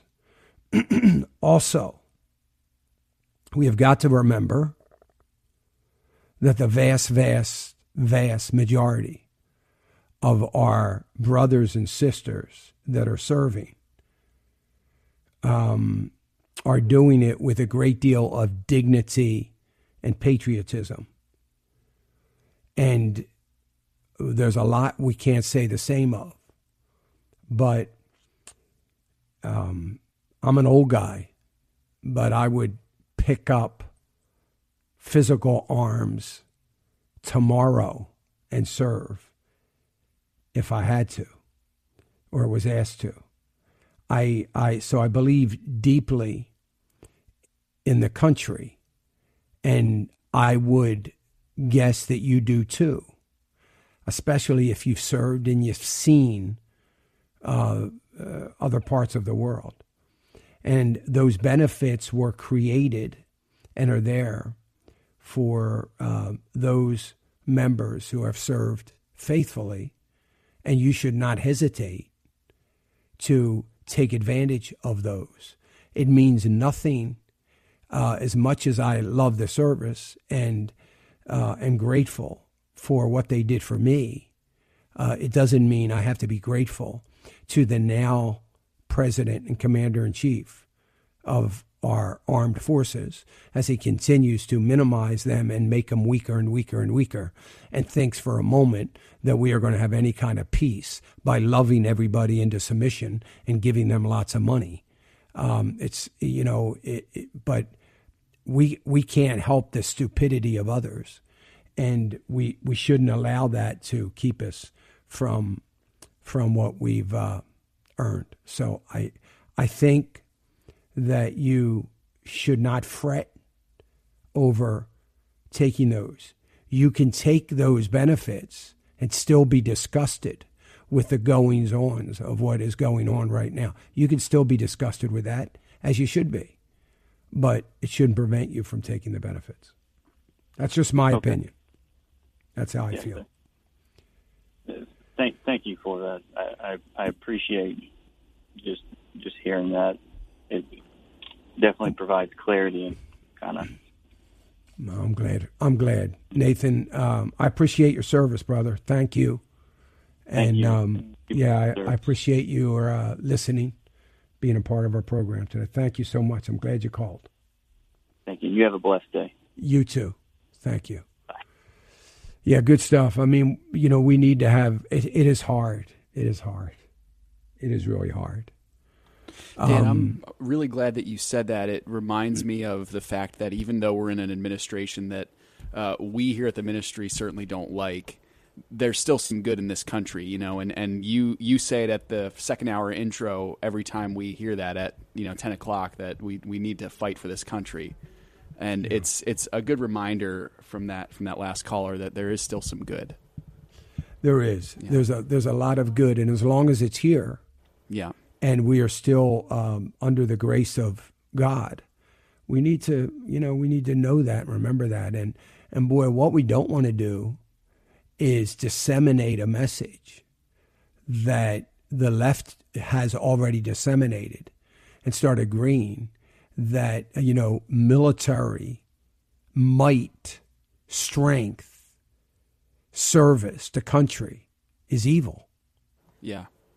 It isn't. It's the reason why some of those spineless weasels are in office. That's right. And so, we don't want to, we got to be careful that we don't want nobody that has ever served to have an attitude. You remember me saying a couple of days ago when I was talking about the surrender, and part of my monologue there in the beginning of the program was, if you are one of the brave men and women that serve this country, or you are a family member of one of those brave men and women who gave the ultimate sacrifice, don't you dare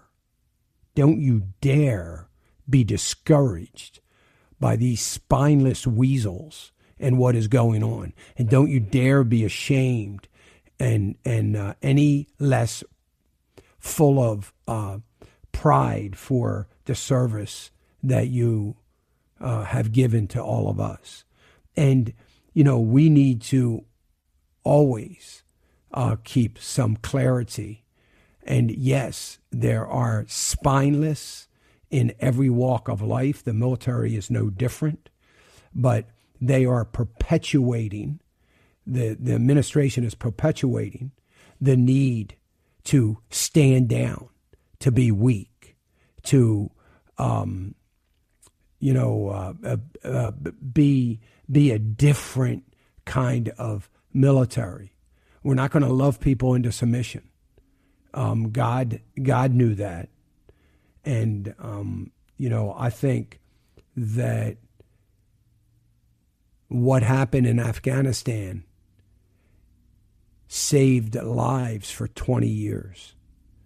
That hotbed of terrorism would have continued to wreak havoc on the Eurozone and on America, as they would have grown in strength and have been a hotbed for planning and plotting against the infidels. That's us. That's the Eurozone. That's anybody that is not bowing down to Islam. So we literally, the American soldiers that fought there and died there, literally saved countless lives. We won't know until we get to glory how many lives they saved. But they saved countless lives over the last 20 years in what didn't happen because of their presence and their fighting over there. That the terrorists walked around in fear, knowing that they may get blown to pieces at any minute if they are found out. And it deterred an awful lot of what could have been. And again, they will know in glory exactly what they did, but they saved a lot of lives, and we need to be incredibly grateful. And they need to have a good, not the bad kind of depraved pride, but a good sense of pride that for what they did. And they need to understand that and know that. And the shameful part of all of it to me was what I just said wasn't said by the President of the United States before this withdrawal began. Shameful. And you know what's shameful? He never even thought about it. And neither did his handlers, that was the case. For everything that they did, from the loss of life in this withdrawal to leaving great military dogs over there, not bringing them home either. I mean, that sounds like a silly thing. Not to me, it isn't. They saved a lot of lives of a lot of soldiers. All right. If you got to leave us, you have a great day. More financial issues, another hour right after this. We'll be back. Jesus said, go sell all that you have, give it to the poor, take up the cross, follow me. It's not your money I want your heart. Thank you for joining us. This has been an FISM production. For the ones going above and beyond. For the ones reaching out, helping out, and lending a hand. For the ones people count on. You can count on Grainger. Grainger offers supplies and solutions for every industry. Backed by 24/7 customer support and specialists to help with hard-to-find products. Because you've got everyone's back. We've got yours. Call, click Grainger.com, or just stop by. Grainger, for the ones who get it done. It can happen so easily.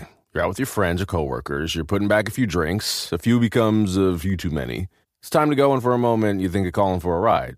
Nah, you're a good driver. You live nearby. You can make it home okay. What are the odds you'll get pulled over? And even so, what's the worst that could happen? You lose your license, you lose your job, you total your car, you kill someone.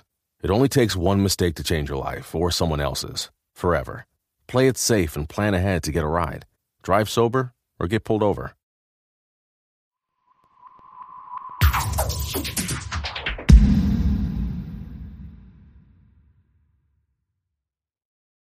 If you enjoyed today's show, please head over to iTunes, give us a rating, and leave a review.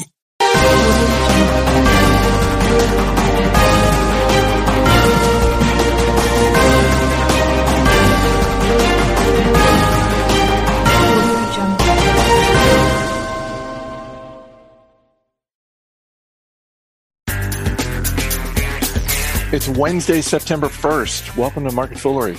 I'm Chris Hill. We got something a little different today. I know you've heard of Edgar Allan Poe. Of course you've heard of Edgar. It's Edgar Allan Poe. Of course you've heard of him. You're probably familiar with The Raven and possibly even some of Poe's other works. But what you may not have realized is that Edgar Allan Poe can offer insight on business and financial issues. I was not aware of this, but it's something that comes up in the brand new book, Poe for Your Problems, Uncommon Advice from History's Least Likely Self-Help Guru. And I'm very happy to be joined by the author, Catherine Babb McGarrah, who joins me from her home in Richmond. Thanks so much for being here. So glad to be here. So, by way of disclosure, we work together, although we work for the same company. Our paths don't actually cross all that much in terms of what we each do. You are a copywriter for our company, but you've been a writer on the side for years. You've written for CNBC, Playboy, Slate. And my experience with writers is that writers have their favorites. For one reason or another, they look to writers who really resonate with them. And so before we get into the book, I am curious, what was the moment when you looked at Edgar Allan Poe and you said, this is my guy? Perhaps unsurprisingly, it was a pretty dark moment in my own life. A moment I was extremely depressed. And for the first time since I was a kid, I got the idea to read Edgar Allan Poe. And when I came back to it as an adult, I saw something completely different than I had when I was a child. It was that his dark stories of torture and the Spanish Inquisition and whatnot, they were metaphors for the pain of the human condition. And he had so much psychological insight that he'd never really gotten credit for, at least that I had seen. So he drew me in that way. And I kind of discovered a writer I never knew. Well, and there are plenty of things in your book that I never knew about Poe. And one of them is something that has been a very hot topic in the business world for the last 5 to 8 years, and that is the gig economy. And that was one which I and probably a lot of other people just thought, oh yeah, the gig economy, this is a new thing. This is one of the, Uber and Lyft and DoorDash and all these businesses, and this is this new thing. And one of the things I discovered in your book is that no, the gig economy's been around for a long time, and like Poe was right there in the center of it all. Yeah, we think of it as a new development, but Poe's life teaches us that the gig economy has been around for a very long time. Much of his career was him being a freelancer, not having a staff job. And we even know the rates that he earned for his freelance contributions. Some of the most famous stories and poems, for instance, The Raven, he earned $9 in 19th century dollars for that poem. And while in a way, that's kind of a depressing message in that the rates were quite low, it also has the potential for us to feel less alone, and those of us who do this today. And I mean, actually, he was quite good at what he did. He managed to publish extremely widely and to adapt himself to this strange marketplace of the time. Well, that's another part that I love, which is that, he has his passion. He has the things that he himself enjoys writing, and they're not really selling. And so, part of what Poe does is essentially go where the work is. It's like, oh, you want stories about ghosts? All right. Let me bang out a few of those. Absolutely. And while we tend to think that the marketplace corrupts art, it actually can be true that it makes you better. What made Poe a great writer was writing for the marketplace, writing for the widest possible audience, and not for some elite. I think that's why his work survives today, because he wrote in commercial genres that we still enjoy. You mentioned the money, and when you start to put the numbers together, it really is incredible that someone whose work outlived him by centuries now, all told in today's dollars, all of the evidence points to he made a couple $100,000. Like that was the full amount in today's dollars. That's the full amount of what he got paid. What stands out to you in terms of that? Like are there financial lessons you can take away from that? Because this was, Edgar Allan Poe is one of those people who would have made a great fictional character if he weren't a real person himself. Yeah, it's absolutely true. I think maybe the first thing that jumps out at me is that you're playing a long game. No matter what business you're in, you can't necessarily look over the next 3 to 5 months or even 3 to 5 years, but look out to the much longer term. I mean, Poe is a much more widely read author today, even than he was in his own lifetime, and he's been dead for 17 decades. I think it also shows us the potential when you work in popular mediums, say popular mediums today, like YouTube videos or TikTok or Twitch. He was writing in the version of those things in his own day, and it shows that those things can endure. One of the things I was struck by was, because there are points in his life where he's trying to get ahead and, does something that, a lot of us have done from time to time, which was he sort of embellished his resume. Although in Poe's case, he, in some cases just sort of flat out lied.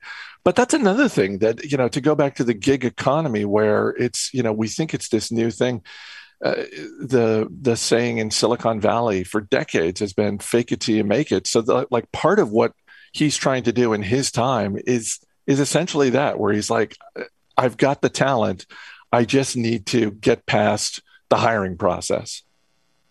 Absolutely. When in his quasi cover letters, Poe vastly inflated his experience in the magazine industry when he was trying to get his first editorial jobs. And later, when he wanted to launch his own magazine, he, again, vastly inflated his contributions to the workplaces he'd already been. For instance, he said to one would-be investor, I increased subscriptions to this magazine 700%. And scholars have since discovered it was more like 40%, less eye-popping, still good. But it's just like an investor presentation today where the numbers are a little bit cooked in many cases, or they're presented out of context. Anyway, it's nothing new. And maybe it shows us that self-promotion is essential. We live in a chaotic information age, just like Poe did. And to stand out, sometimes you have to puff yourself up a bit. Are there instances in his life where he's, trying to get ahead, whether it's locking down a particular job or even starting his own business, where there are obvious reasons why he can't get it done? Yeah, and I think this is another one that's familiar today. Just as when you want to launch a business today, you may need venture capital, some kind of investment dollars. It was no different for Poe. The reason he never could pull off his great professional dream of launching his own magazine was he just couldn't nail down the VC. So I mentioned you're in Richmond, and you can go up and down the East Coast. In fact, the majority of the East Coast, from Boston to Philly to Baltimore, Richmond, Charleston, South Carolina, there are all of these cities that claim Edgar Allan Poe in some way, shape, or form.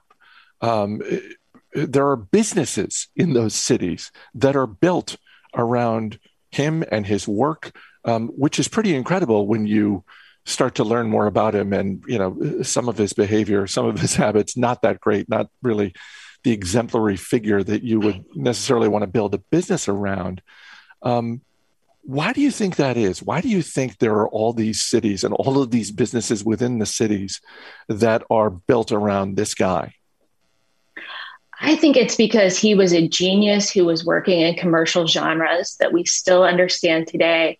And that's why he translates so easily to TV and film adaptations, there are Poe-themed restaurants. There's a small chain of Poe-themed restaurants. You find Poe t-shirts for sale at Hot Topic, Poe books at Urban Outfitters. And it's really because he wrote for the marketplace.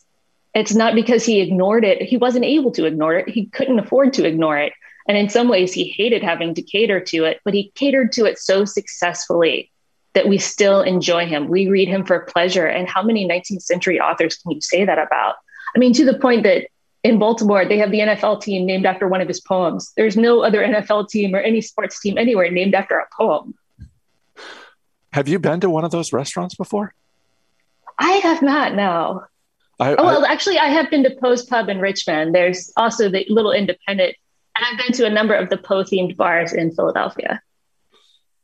Poe-themed bar, yeah. Again, other than maybe Shakespeare, I'm not sure which writers from centuries past are having restaurants and pubs built around them.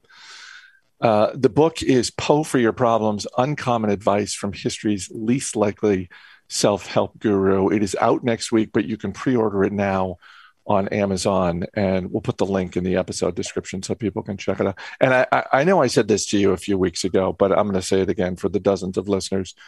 People are going to buy this book for themselves, but this is one of those books that people are going to buy as a gift because they're going to look around at their family or their circle of friends and recognize that's the person in my life who's going to love this book. So anyway, Kat, I know you're in high demand this week, so thanks for making the time. Really appreciate it. Thank you so much for having me. It's been a lot of fun. As always, people on the program may have interest in the stocks they talk about, and the Motley Fool may have formal recommendations for or against. So don't buy or sell stocks based solely on what you hear. That's going to do it for this edition of Market Foolery. The show's mixed by Dan Boyd. I'm Chris Hill. Thanks for listening. Remember, the market is closed on Monday, so we'll see you next week on Tuesday.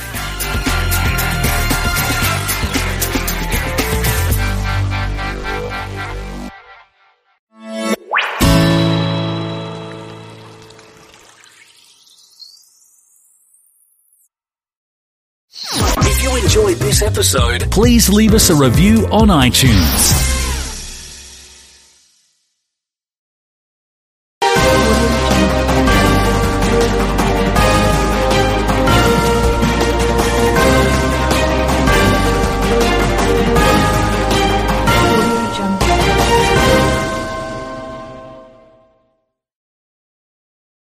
A new school year has begun.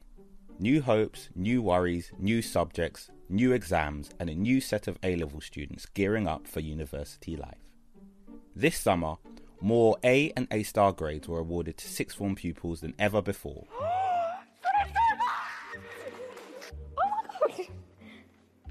Okay. It was harder than what it would have been if you actually sat exams and came into school all the time, yeah. I've done really well. I've exceeded my own expectations in all three of my subjects. I'm just really proud. I got 2 A's and an A-star, so I'm off to Nottingham University now. I'm just really happy. But success was not the only story across the board.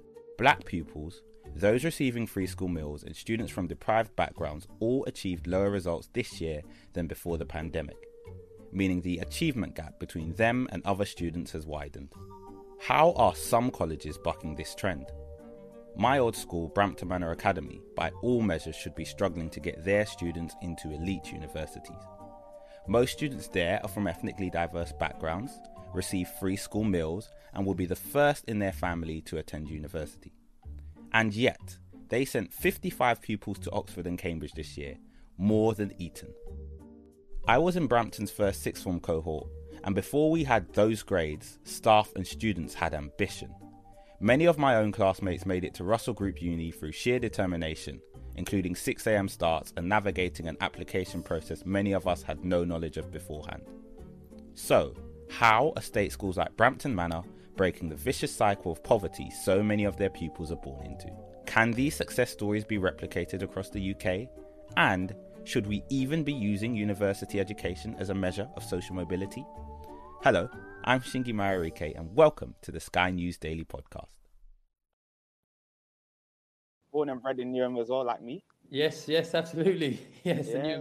Mohsin Ismail is the principal of Newham Collegiate Sixth Form, about 15 minutes down the road from Brampton, but in a similar academic stratosphere. But interestingly, my dad moved to London from up north. He moved to Caledonian Road, which is literally, I think, about 3 streets away from the NCS.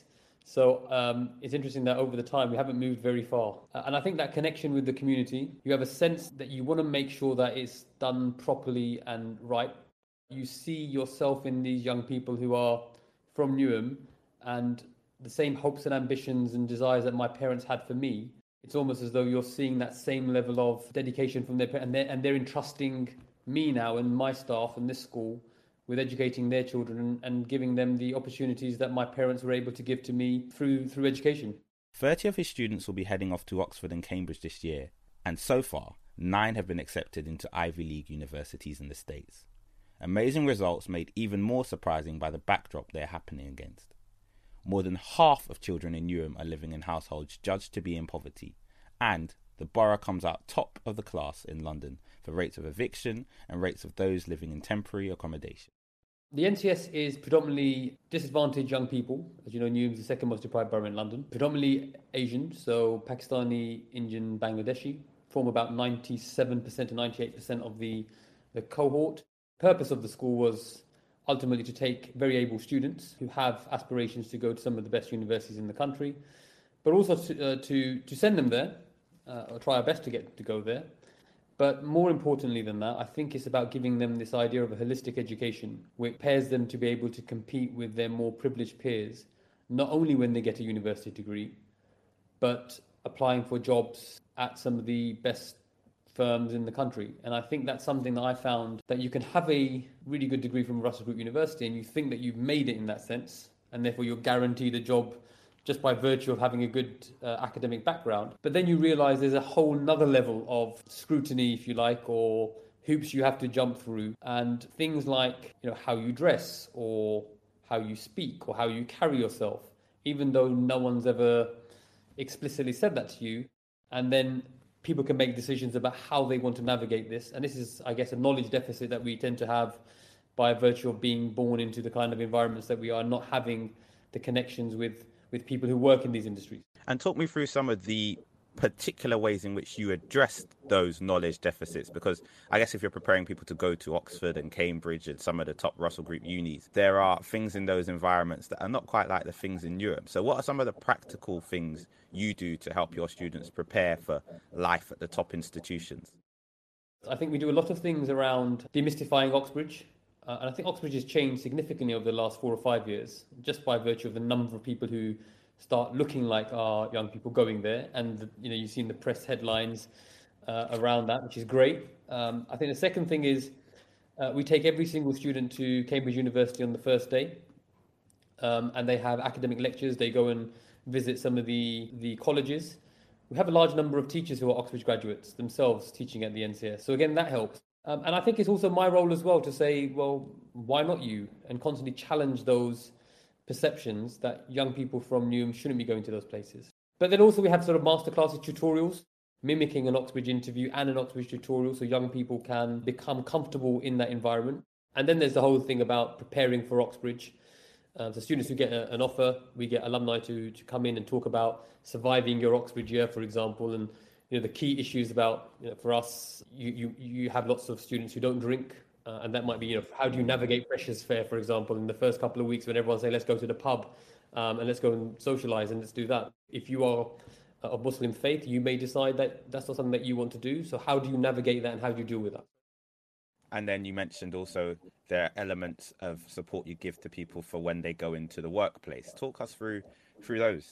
Yeah, again, that starts with identifying key aspects of getting a job that young people from Newham and East London are going to struggle with. So, for example, basic things like assessment centres, how to navigate that, assessment tests, how to make sure that you do really well in those, and then interview prep and things that, common interview questions, how you should be tackling them, how you should be dealing with them. We even go into detail about, how you should dress. So, for example, things that you should not be wearing at an interview. But we've also done things like etiquettes and polish. We've also done fine dining. I still remember my first dining experience at a law firm and having all the cutlery laid out. Wasn't part of my culture, didn't know where to start. So even things as basic as that, we teach young people so they don't have to go through some of the difficulties that I did when I ended up in that place. Talk me through some of the offers. I know it's hard to choose, they're all your students, but some of the offers that stand out to you and, you don't have some of the students or moments where you turned around and said, this is an incredible moment where someone is just, gone from Newham or wherever it may be to an Ivy League or Oxbridge or wherever it may be. I think there was someone last year for me. His name's Lennox Keeble. And Lennox was somebody who would be waiting for me at the front door of the school. And I tend to get in about 6:45, sometimes even earlier. This young man, literally from year 12 all the way through to year 13, was every single day. He was there, and he got an offer to go to Princeton, and he got an offer to go to MIT. So 2 offers on full scholarships of £250,000. And I like that story because all the students keep saying, oh, Lennox is the smartest kid in the school. And Lennox is smart, he really is. But what they don't see what I saw, which was somebody who was there before anyone else, even before the head teacher of the school. And he worked his socks off and he became smart. And I think young people sometimes forget that the grit, determination to become exceptional at what you want to do. You mentioned there grit, determination, and we've talked about the issue a little, but talk me through the barriers that some of your students are overcoming to get to places like MIT, Princeton. Poverty brings a whole host of problems. Cramped accommodation. We've had students who are on the verge of being evicted or their family have been evicted. You have parents who sometimes are working 2-3 jobs to support their kids and maybe not around as often as they would like to be because they're trying to put food on the table. I still remember a young man, I asked him again, quite similar to Lennox, who would turn up really early, secured really good results, went to a really good university. I said, what motivates you? And he said, poverty motivates me. And I said, tell me more about that. And he said, well, seeing my mum, single parent, get up in the morning, sometimes not have enough money to pay for the things I want. I wake up and make sure that I don't want to live in that kind of lifestyle anymore. And I want to support my mum and my family. The teachers that we have at the NCS are remarkable individuals. When I think about the amount of discretionary effort they put in, the way that they support the young people, when I see them do their jobs, they are inspiring. And I always say to them, well, I wish I had you as my teachers when I was growing up because they are phenomenal. When you're serving young people from less privileged backgrounds, the job doesn't stop at the age of 18 when they go to university. there is a whole host of other obstacles that they face. It's almost as though we're always there in the background. As you're going through and whenever you need us, you can come back home if you like, so we can support you. And it's interesting, some students come in, and I saw one using the printer the other day. I said, what are you doing here? He said, I just come to use the printer. I said, you're like those kids who leave home and come to use the washing machine. Coming up, I speak to the UK's first professor of social mobility about whether this story of improvement is similar across the country and why he thinks vocational routes to work are looked down on.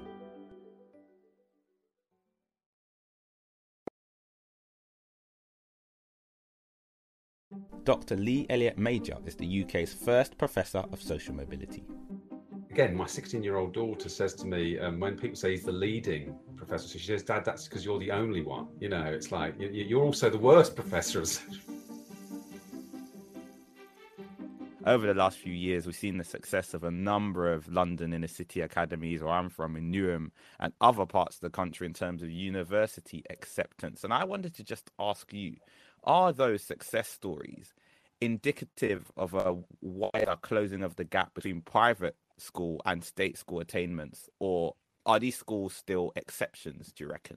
You know, I think they're amazing exceptions, and I think that they're you know, what they're doing is absolutely transformative.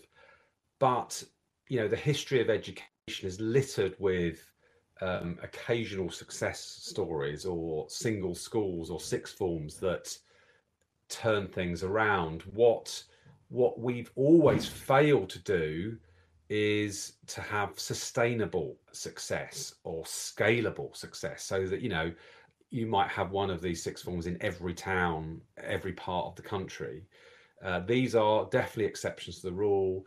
And, you know, sadly, if we're talking about elite universities in particular, you know, we've seen that the gap between, for example, private school students and state school students has remained stark, despite all these efforts by me and others.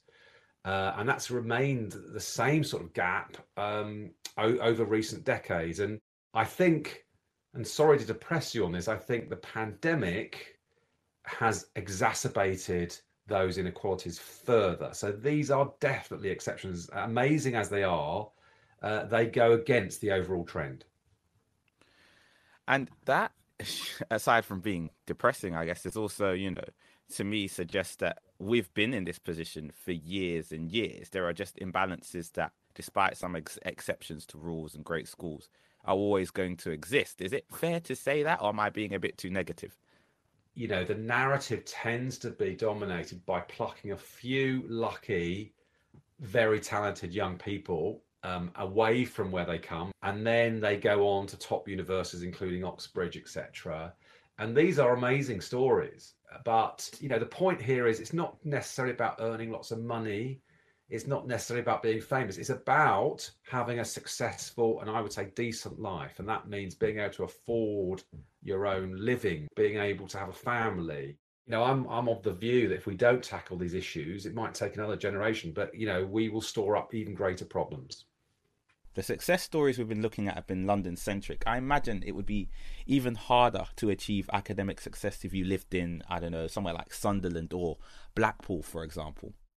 Social mobility chances differ by where you live. It's not just who you're born to, it's where you live that essentially determines your life prospects. And so when you look at, you know, attainment gaps at age 16, for example, between poorer children and the rest in the southwest of the country or the northeast compared to London. London is the success story in many ways, and there's all sorts of debates about why that is. But the thing is, when you go and look at these schools and you talk to the children, you realise that there are some very aspirational young people in London, often who come from families who've come to the country in recent generations and see education as a way of getting out, you know, of poverty. And then when you visit other areas of the country, and I think you have to be careful here with generalizations, but, you know, certainly in other parts of the country I visit, you find other children and they come from families where the parents had a bad time at school, where the grandparents, if they're still around, had a bad time at school. So you get this sort of multi-generational attitude that says, you know, schools aren't for me. And to be honest, I don't think for many young people there are the vocational options alongside the academic ones that we have at the moment. So, you know, we're focusing here on the few that make it through the academic stream, if you like. And what are the prospects like for people who don't have good experiences in the school system? It sounds like using university acceptance as a measure of social mobility is maybe oversimplifying things a little bit, do you think? Yeah, I mean, I think social mobility is it should be that your background shouldn't determine what you do in life and how your potential is fulfilled, whatever that potential is. And it's quite right that we focus on elite universities because they are so transformative. You know, you look at who gets into the top jobs, who shape society in this country, then a lot of them will be graduates from Russell Group universities. And so, you know, if you want to change society, then yeah, you know, I think that's one route. But, you know, in many ways, the bigger problem is the half of young people who don't have the structured pathways. You know, some people call it the royal route of university because that, you know, you get, and I've seen this with my children, you know, I've got a 16, 18-year-old. It's so easy to go with that flow of let's go to sixth form, let's stay at school, then you apply, there's a central admission system. You know, I'm not saying it isn't difficult, and these stories you're talking about are amazing success stories because they're getting the very top of the hierarchy in all this. But if you go through the other route, there's no pathway, right? There's no support when you need it most. So it's important, university, but it's certainly not everything. Why are we sometimes overlooking those more vocational pathways and routes into work? I still think that we suffer from a class system in this country. It's more subtle than it was before, and there's all sorts of debates that you can get involved in what do we mean by social class. But I think, you know, we still have a sort of inverted snobbery against more vocational routes. We still look down on those people, even though many of the most successful people in our country are often more creative types, for example. We have a school system that really has been inherited by a class system, really, that showed that education system originally was designed to create elites, basically, to rule the country and the world. And we've never really let go of that model. To me, one thing that stood out in my own university experience and that of others like me was the mental pressure it takes to just stay afloat and exist among people who have had far more comfortable lives than you and enjoy the kind of, you know, discussion and seminar and the back and forth that happened at the breakfast table or their dinner table. That is surely another thing we need to address, just how hard it is to adapt to these spaces. What are your thoughts on that, particularly because we're talking about A-level success earlier? You know, I call myself an awkward climber, and there's many awkward climbers out there. You climb the ladder, but you don't quite feel at home where you are, but you've lost the world you came from.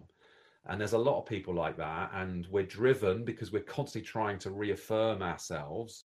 I would say you've got to challenge some of the dominant cultures in some of these places, in universities and the workplace. I totally get the fact that you've got to play the game, if you like, make explicit those tacit rules that often rule the middle classes. You know, it's often the things we don't know. And I'm still learning to this day, the way you put things, you know, when you're going for dinner, all this sort of stuff. I would speak to others, share your load, I suppose. Combine your strengths together. You're not on your own, would be my message. A Department of Education spokesperson told Sky News that since 2011, disadvantaged pupils had narrowed the gap with their peers at every stage of education up until the pandemic, but admitted more needed to be done. They said they're providing £14 billion of funding for schools over 3 years and have championed technical education by expanding T-levels, supporting business to take on apprentices, and created the Lifetime Skills Guarantee. They said for all levels of learning and apprenticeships, earnings rise 5 years after study. In 2018, the government launched the Opportunity Northeast programme to try and tackle those geographical disparities Lee was talking about. Thank you, Mohsin and Dr. Lee Elliott Major, for their time, and thank you for listening to another episode of the Sky News Daily Podcast presented by me, Shingi Mararike, and produced by Lauren Pinkney. See you next time, and feel free to leave a review and subscribe if you've enjoyed this episode.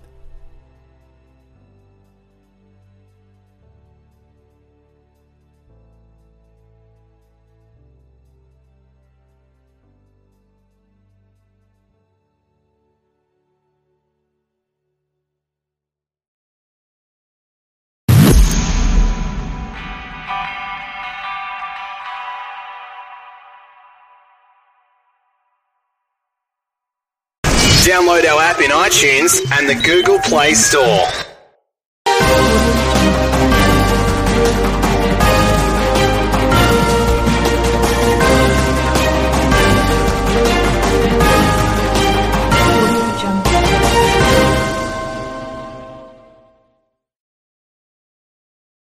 For the ones going above and beyond. For the ones reaching out, helping out, and lending a hand. For the ones people count on. You can count on Grainger. Grainger offers supplies and solutions for every industry. Backed by 24/7 customer support and specialists to help with hard-to-find products. Because you've got everyone's back. We've got yours. Call, click Grainger.com, or just stop by. Grainger. For the ones who get it done. It can happen so easily. You're out with your friends or coworkers, you're putting back a few drinks, a few becomes a few too many. It's time to go, and for a moment, you think of calling for a ride. Nah, you're a good driver. You live nearby. You can make it home okay. What are the odds you'll get pulled over? And even so, what's the worst that could happen? You lose your license. You lose your job. You total your car. You kill someone. It only takes one mistake to change your life, or someone else's, forever. Play it safe and plan ahead to get a ride. Drive sober or get pulled over. Welcome back to another episode of the Off Night Podcast. I am your host, Motto. Glad to be back on the show. This episode is being brought to you by Speaker. You can start your own podcast just like this by using Speaker as your new podcast host for as low as $6.99 per month. So you can get your podcast started with Speaker. All you got to do is click on the link in the description of this podcast, wherever you may be listening, and get started on your podcast and get your podcast and hosting plan underway, so you can start hosting your podcast today, tomorrow, or whenever you're ready. And again, that is with Speaker. Ladies and gentlemen, we heard the news. Cam Newton has been released by the New England Patriots. He has been with maybe less than 2 weeks before the NFL regular season starts. Although I think Cam would say he don't want anybody to feel sorry for him. I do feel a little bit sorry for Cam, because going into the season, he got re-signed. They did draft Mac Jones at 15 overall, if I'm not mistaken. They did, everything was leaning towards Cam Newton was going to be the starter for the New England Patriots. And then probably eventually Mac Jones would end up being the starter of the future. And I think Cam had a decent idea of that, but at least he was going to be able to start this year. That has not happened. He has been released. Mac Jones is now the starter quarterback for the New England Patriots. And, it is what it is. Now, I don't want to turn it into a race thing whatsoever, so I won't even speak on that. I do like Mac Jones. I see what the Patriots see in him. I think Mac Jones resembles some of the things that they did offensively, like Tom Brady, when Tom Brady was there. So I see what they like in him. I even understand releasing Cam Newton, because you don't want that veteran presence hovering over that young guy to put more pressure on him as a rookie quarterback. He's already a rookie quarterback to begin with. Now, and I do know the NFL is business. Now, let's get into where Cam should end up next. Because I do think Cam deserves to be a quarterback in his league. He should not be on the free agent. He should not be a free agent in the NFL right now. I think he's far more better than that. He's far more talented than that. He's still talented than that. He's not a 2015 MVP that we saw back in 2015 that made it to the Super Bowl. But yet and still, he's still a productive quarterback. He's still probably one of the top 30, maybe even the top 20 or 25. But with that being said, there aren't very many situations where Cam could probably be a starter in this league right away. But there are some situations where there may be a good situation for Cam Newton, and I want to go through those. I like Cam Newton backing up Dak Prescott with the Dallas Cowboys. Right now they got Cooper Rush, right? Cooper Rush couldn't tie Cam Newton's shoes right now. You understand what I'm saying? I like the idea of Cam Newton going. He's going to be a high-energy guy. He's going to be an optimistic guy. He's going to be around Dak. Everybody knows that Dak is the starting quarterback. Dak is coming off an injury, which actually leaves him vulnerable to re-injury. Let's be honest about it. And Cam Newton would be a great person to step in and run that offense if that happens. So I like, and the Cowboys totally believe that they are a team that they believe that they are a playoff caliber team. They believe they probably are. Well, if you talk to Cowboy fans, they think they're a Super Bowl caliber team. But we will see. But I believe that too as well. I believe they are a playoff caliber team when healthy. They believe that their defense has improved since last year. We will see. But I like Cam Newton in that spot. A backup role is safe. The team is likely to be a winning team, a winning situation. Dak Prescott is subject to re-injury, so Cam Newton may have an opportunity there. Also like Cam with the Washington football team, also in the same division. He can reunite with his head coach, Ron Rivera. Right now, Washington's going with Ryan Fitzpatrick. I honestly think that Cam Newton's a better option than Ryan Fitzpatrick. And let's just say Ryan Fitzpatrick does, quote unquote, Ryan Fitzpatrick things. You can go right to Cam Newton, because Washington football team is another team that thinks that they have a defense, they have a team that they're going to shake some things up this year. They believe they have a chance to make the playoffs and possibly win the NFC East. So I like Cam in that situation. I think he's more likely to start because it wouldn't cause an injury. A Ryan Fitzpatrick injury wouldn't be the only way Cam Newton can get behind the center. One or two bad games from Ryan Fitzpatrick, and they'll be ready to go to Cam Newton in the following week. Another team I like Cam Newton with is the Denver Broncos. First of all, he will reunite with his offensive coordinator, Mike Shula.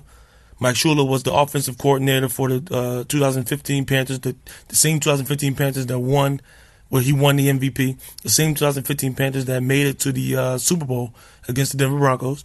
So there should be there's some good energy there. There's some success there. There's some, and it wasn't just Cam and Mike Shula, but there's some camaraderie there. There's something that you can build on, something you can build towards. Teddy Bridgewater's the guy there right now. But I don't hate the idea of Cam Newton going in there and being the backup role, at least until necessarily needed, and possibly taking that team, another team that believe that they can do some things, make some noise in the AFC. So, honorable mention, I would say the Miami Dolphins, right? Check this out. The Miami Dolphins, to me, seems like they're 1 foot in, 1 foot out with Tua Tagovailoa. I hope I said his name right. It seems like they're 1 foot in, 1 foot out, right? I think if you have Cam in that situation, let's just say Tua begins to struggle. Miami's another team that believes that they can shake some things up in the AFC. You have Cam there. You don't have to regress into a quarterback that doesn't have that much experience. If you go from Tua, you can go to a Cam Newton, a veteran, a proven winner, and a guy we know can play the quarterback position, and he has for for double-digit years in the NFL. It's just a safer backup. Cam right now will be the safest backup for most teams in the NFL right now. But the honorable mention, Miami's more of a long shot. I think they're 1 foot in, 1 foot out with Tua, but we will see. But Cowboys, Washington football team, and Denver Broncos, I think those are the best options for Cam Newton to. I think those are the best teams that Cam Newton could possibly go to and actually get a chance to and actually add to the team, and they're possibly a possible winning situation. I think the Cowboys might be the more sure thing of a winning situation, but Washington feels good about the team. Denver feels good about the team. So, but we will see. But again, Cam Newton, I don't think he wants anybody to feel sorry for him. In fact, instead of worrying about where Cam Newton wants to play next, does Cam Newton even has any more love for the NFL? Does he desire this anymore? He's played for as many years as he has. He's made so much money. Does he even desire this? Does he want to do something else with his life? That's another question that we need to ask. Does he even want to do this? Right? And if he does, I like him on either of those three teams going into the 2021-2022 season. So I'm over and I'm out of here, man. Thank you guys for listening to another episode of the Off Night Podcast. Off Night Radio is coming back real soon. And don't forget to rate, subscribe, and review on whatever platform you listen to this podcast on. It'll be greatly appreciated. And make sure you take care of our sponsor. This episode is being brought to you by Speaker. Spreaker is where you can go and get your podcast hosting service. I use Spreaker as my podcast hosting services. Why not you? You can get podcast hosting services for as low as $6.99 a month. That's $7 a month. You can start a podcast just like this one. So don't forget to take care of our sponsor. I'll have the link in the description so you can take care of your business. I'm over and I'm out of here, man. See you guys next time. For the ones going above and beyond. For the ones reaching out, helping out, and lending a hand. For the ones people count on. You can count on Grainger. Grainger offers supplies and solutions for every industry. Backed by 24/7 customer support and specialists to help with hard-to-find products. Because you've got everyone's back. We've got yours. Call, clickgrainger.com, or just stop by. Grainger, for the ones who get it done. It can happen so easily. You're out with your friends or coworkers, you're putting back a few drinks, a few becomes a few too many. It's time to go, and for a moment, you think of calling for a ride. Nah, you're a good driver. You live nearby, you can make it home okay. What are the odds you'll get pulled over? And even so, what's the worst that could happen? You lose your license, you lose your job, you total your car, you kill someone. It only takes one mistake to change your life, or someone else's, forever. Play it safe and plan ahead to get a ride. Drive sober or get pulled over.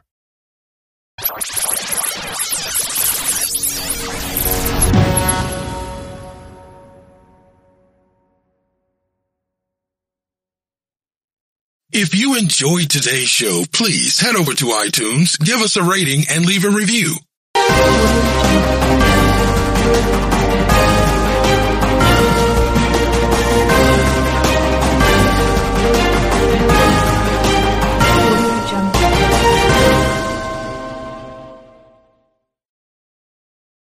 Please be advised that this podcast is meant for educational and informational purposes only and is in no way a replacement for legal or medical advice. The opinions contained within are solely those of the interviewers and interviewees and should be received as so. Those seeking help or advice are encouraged to obtain professional legal and medical services.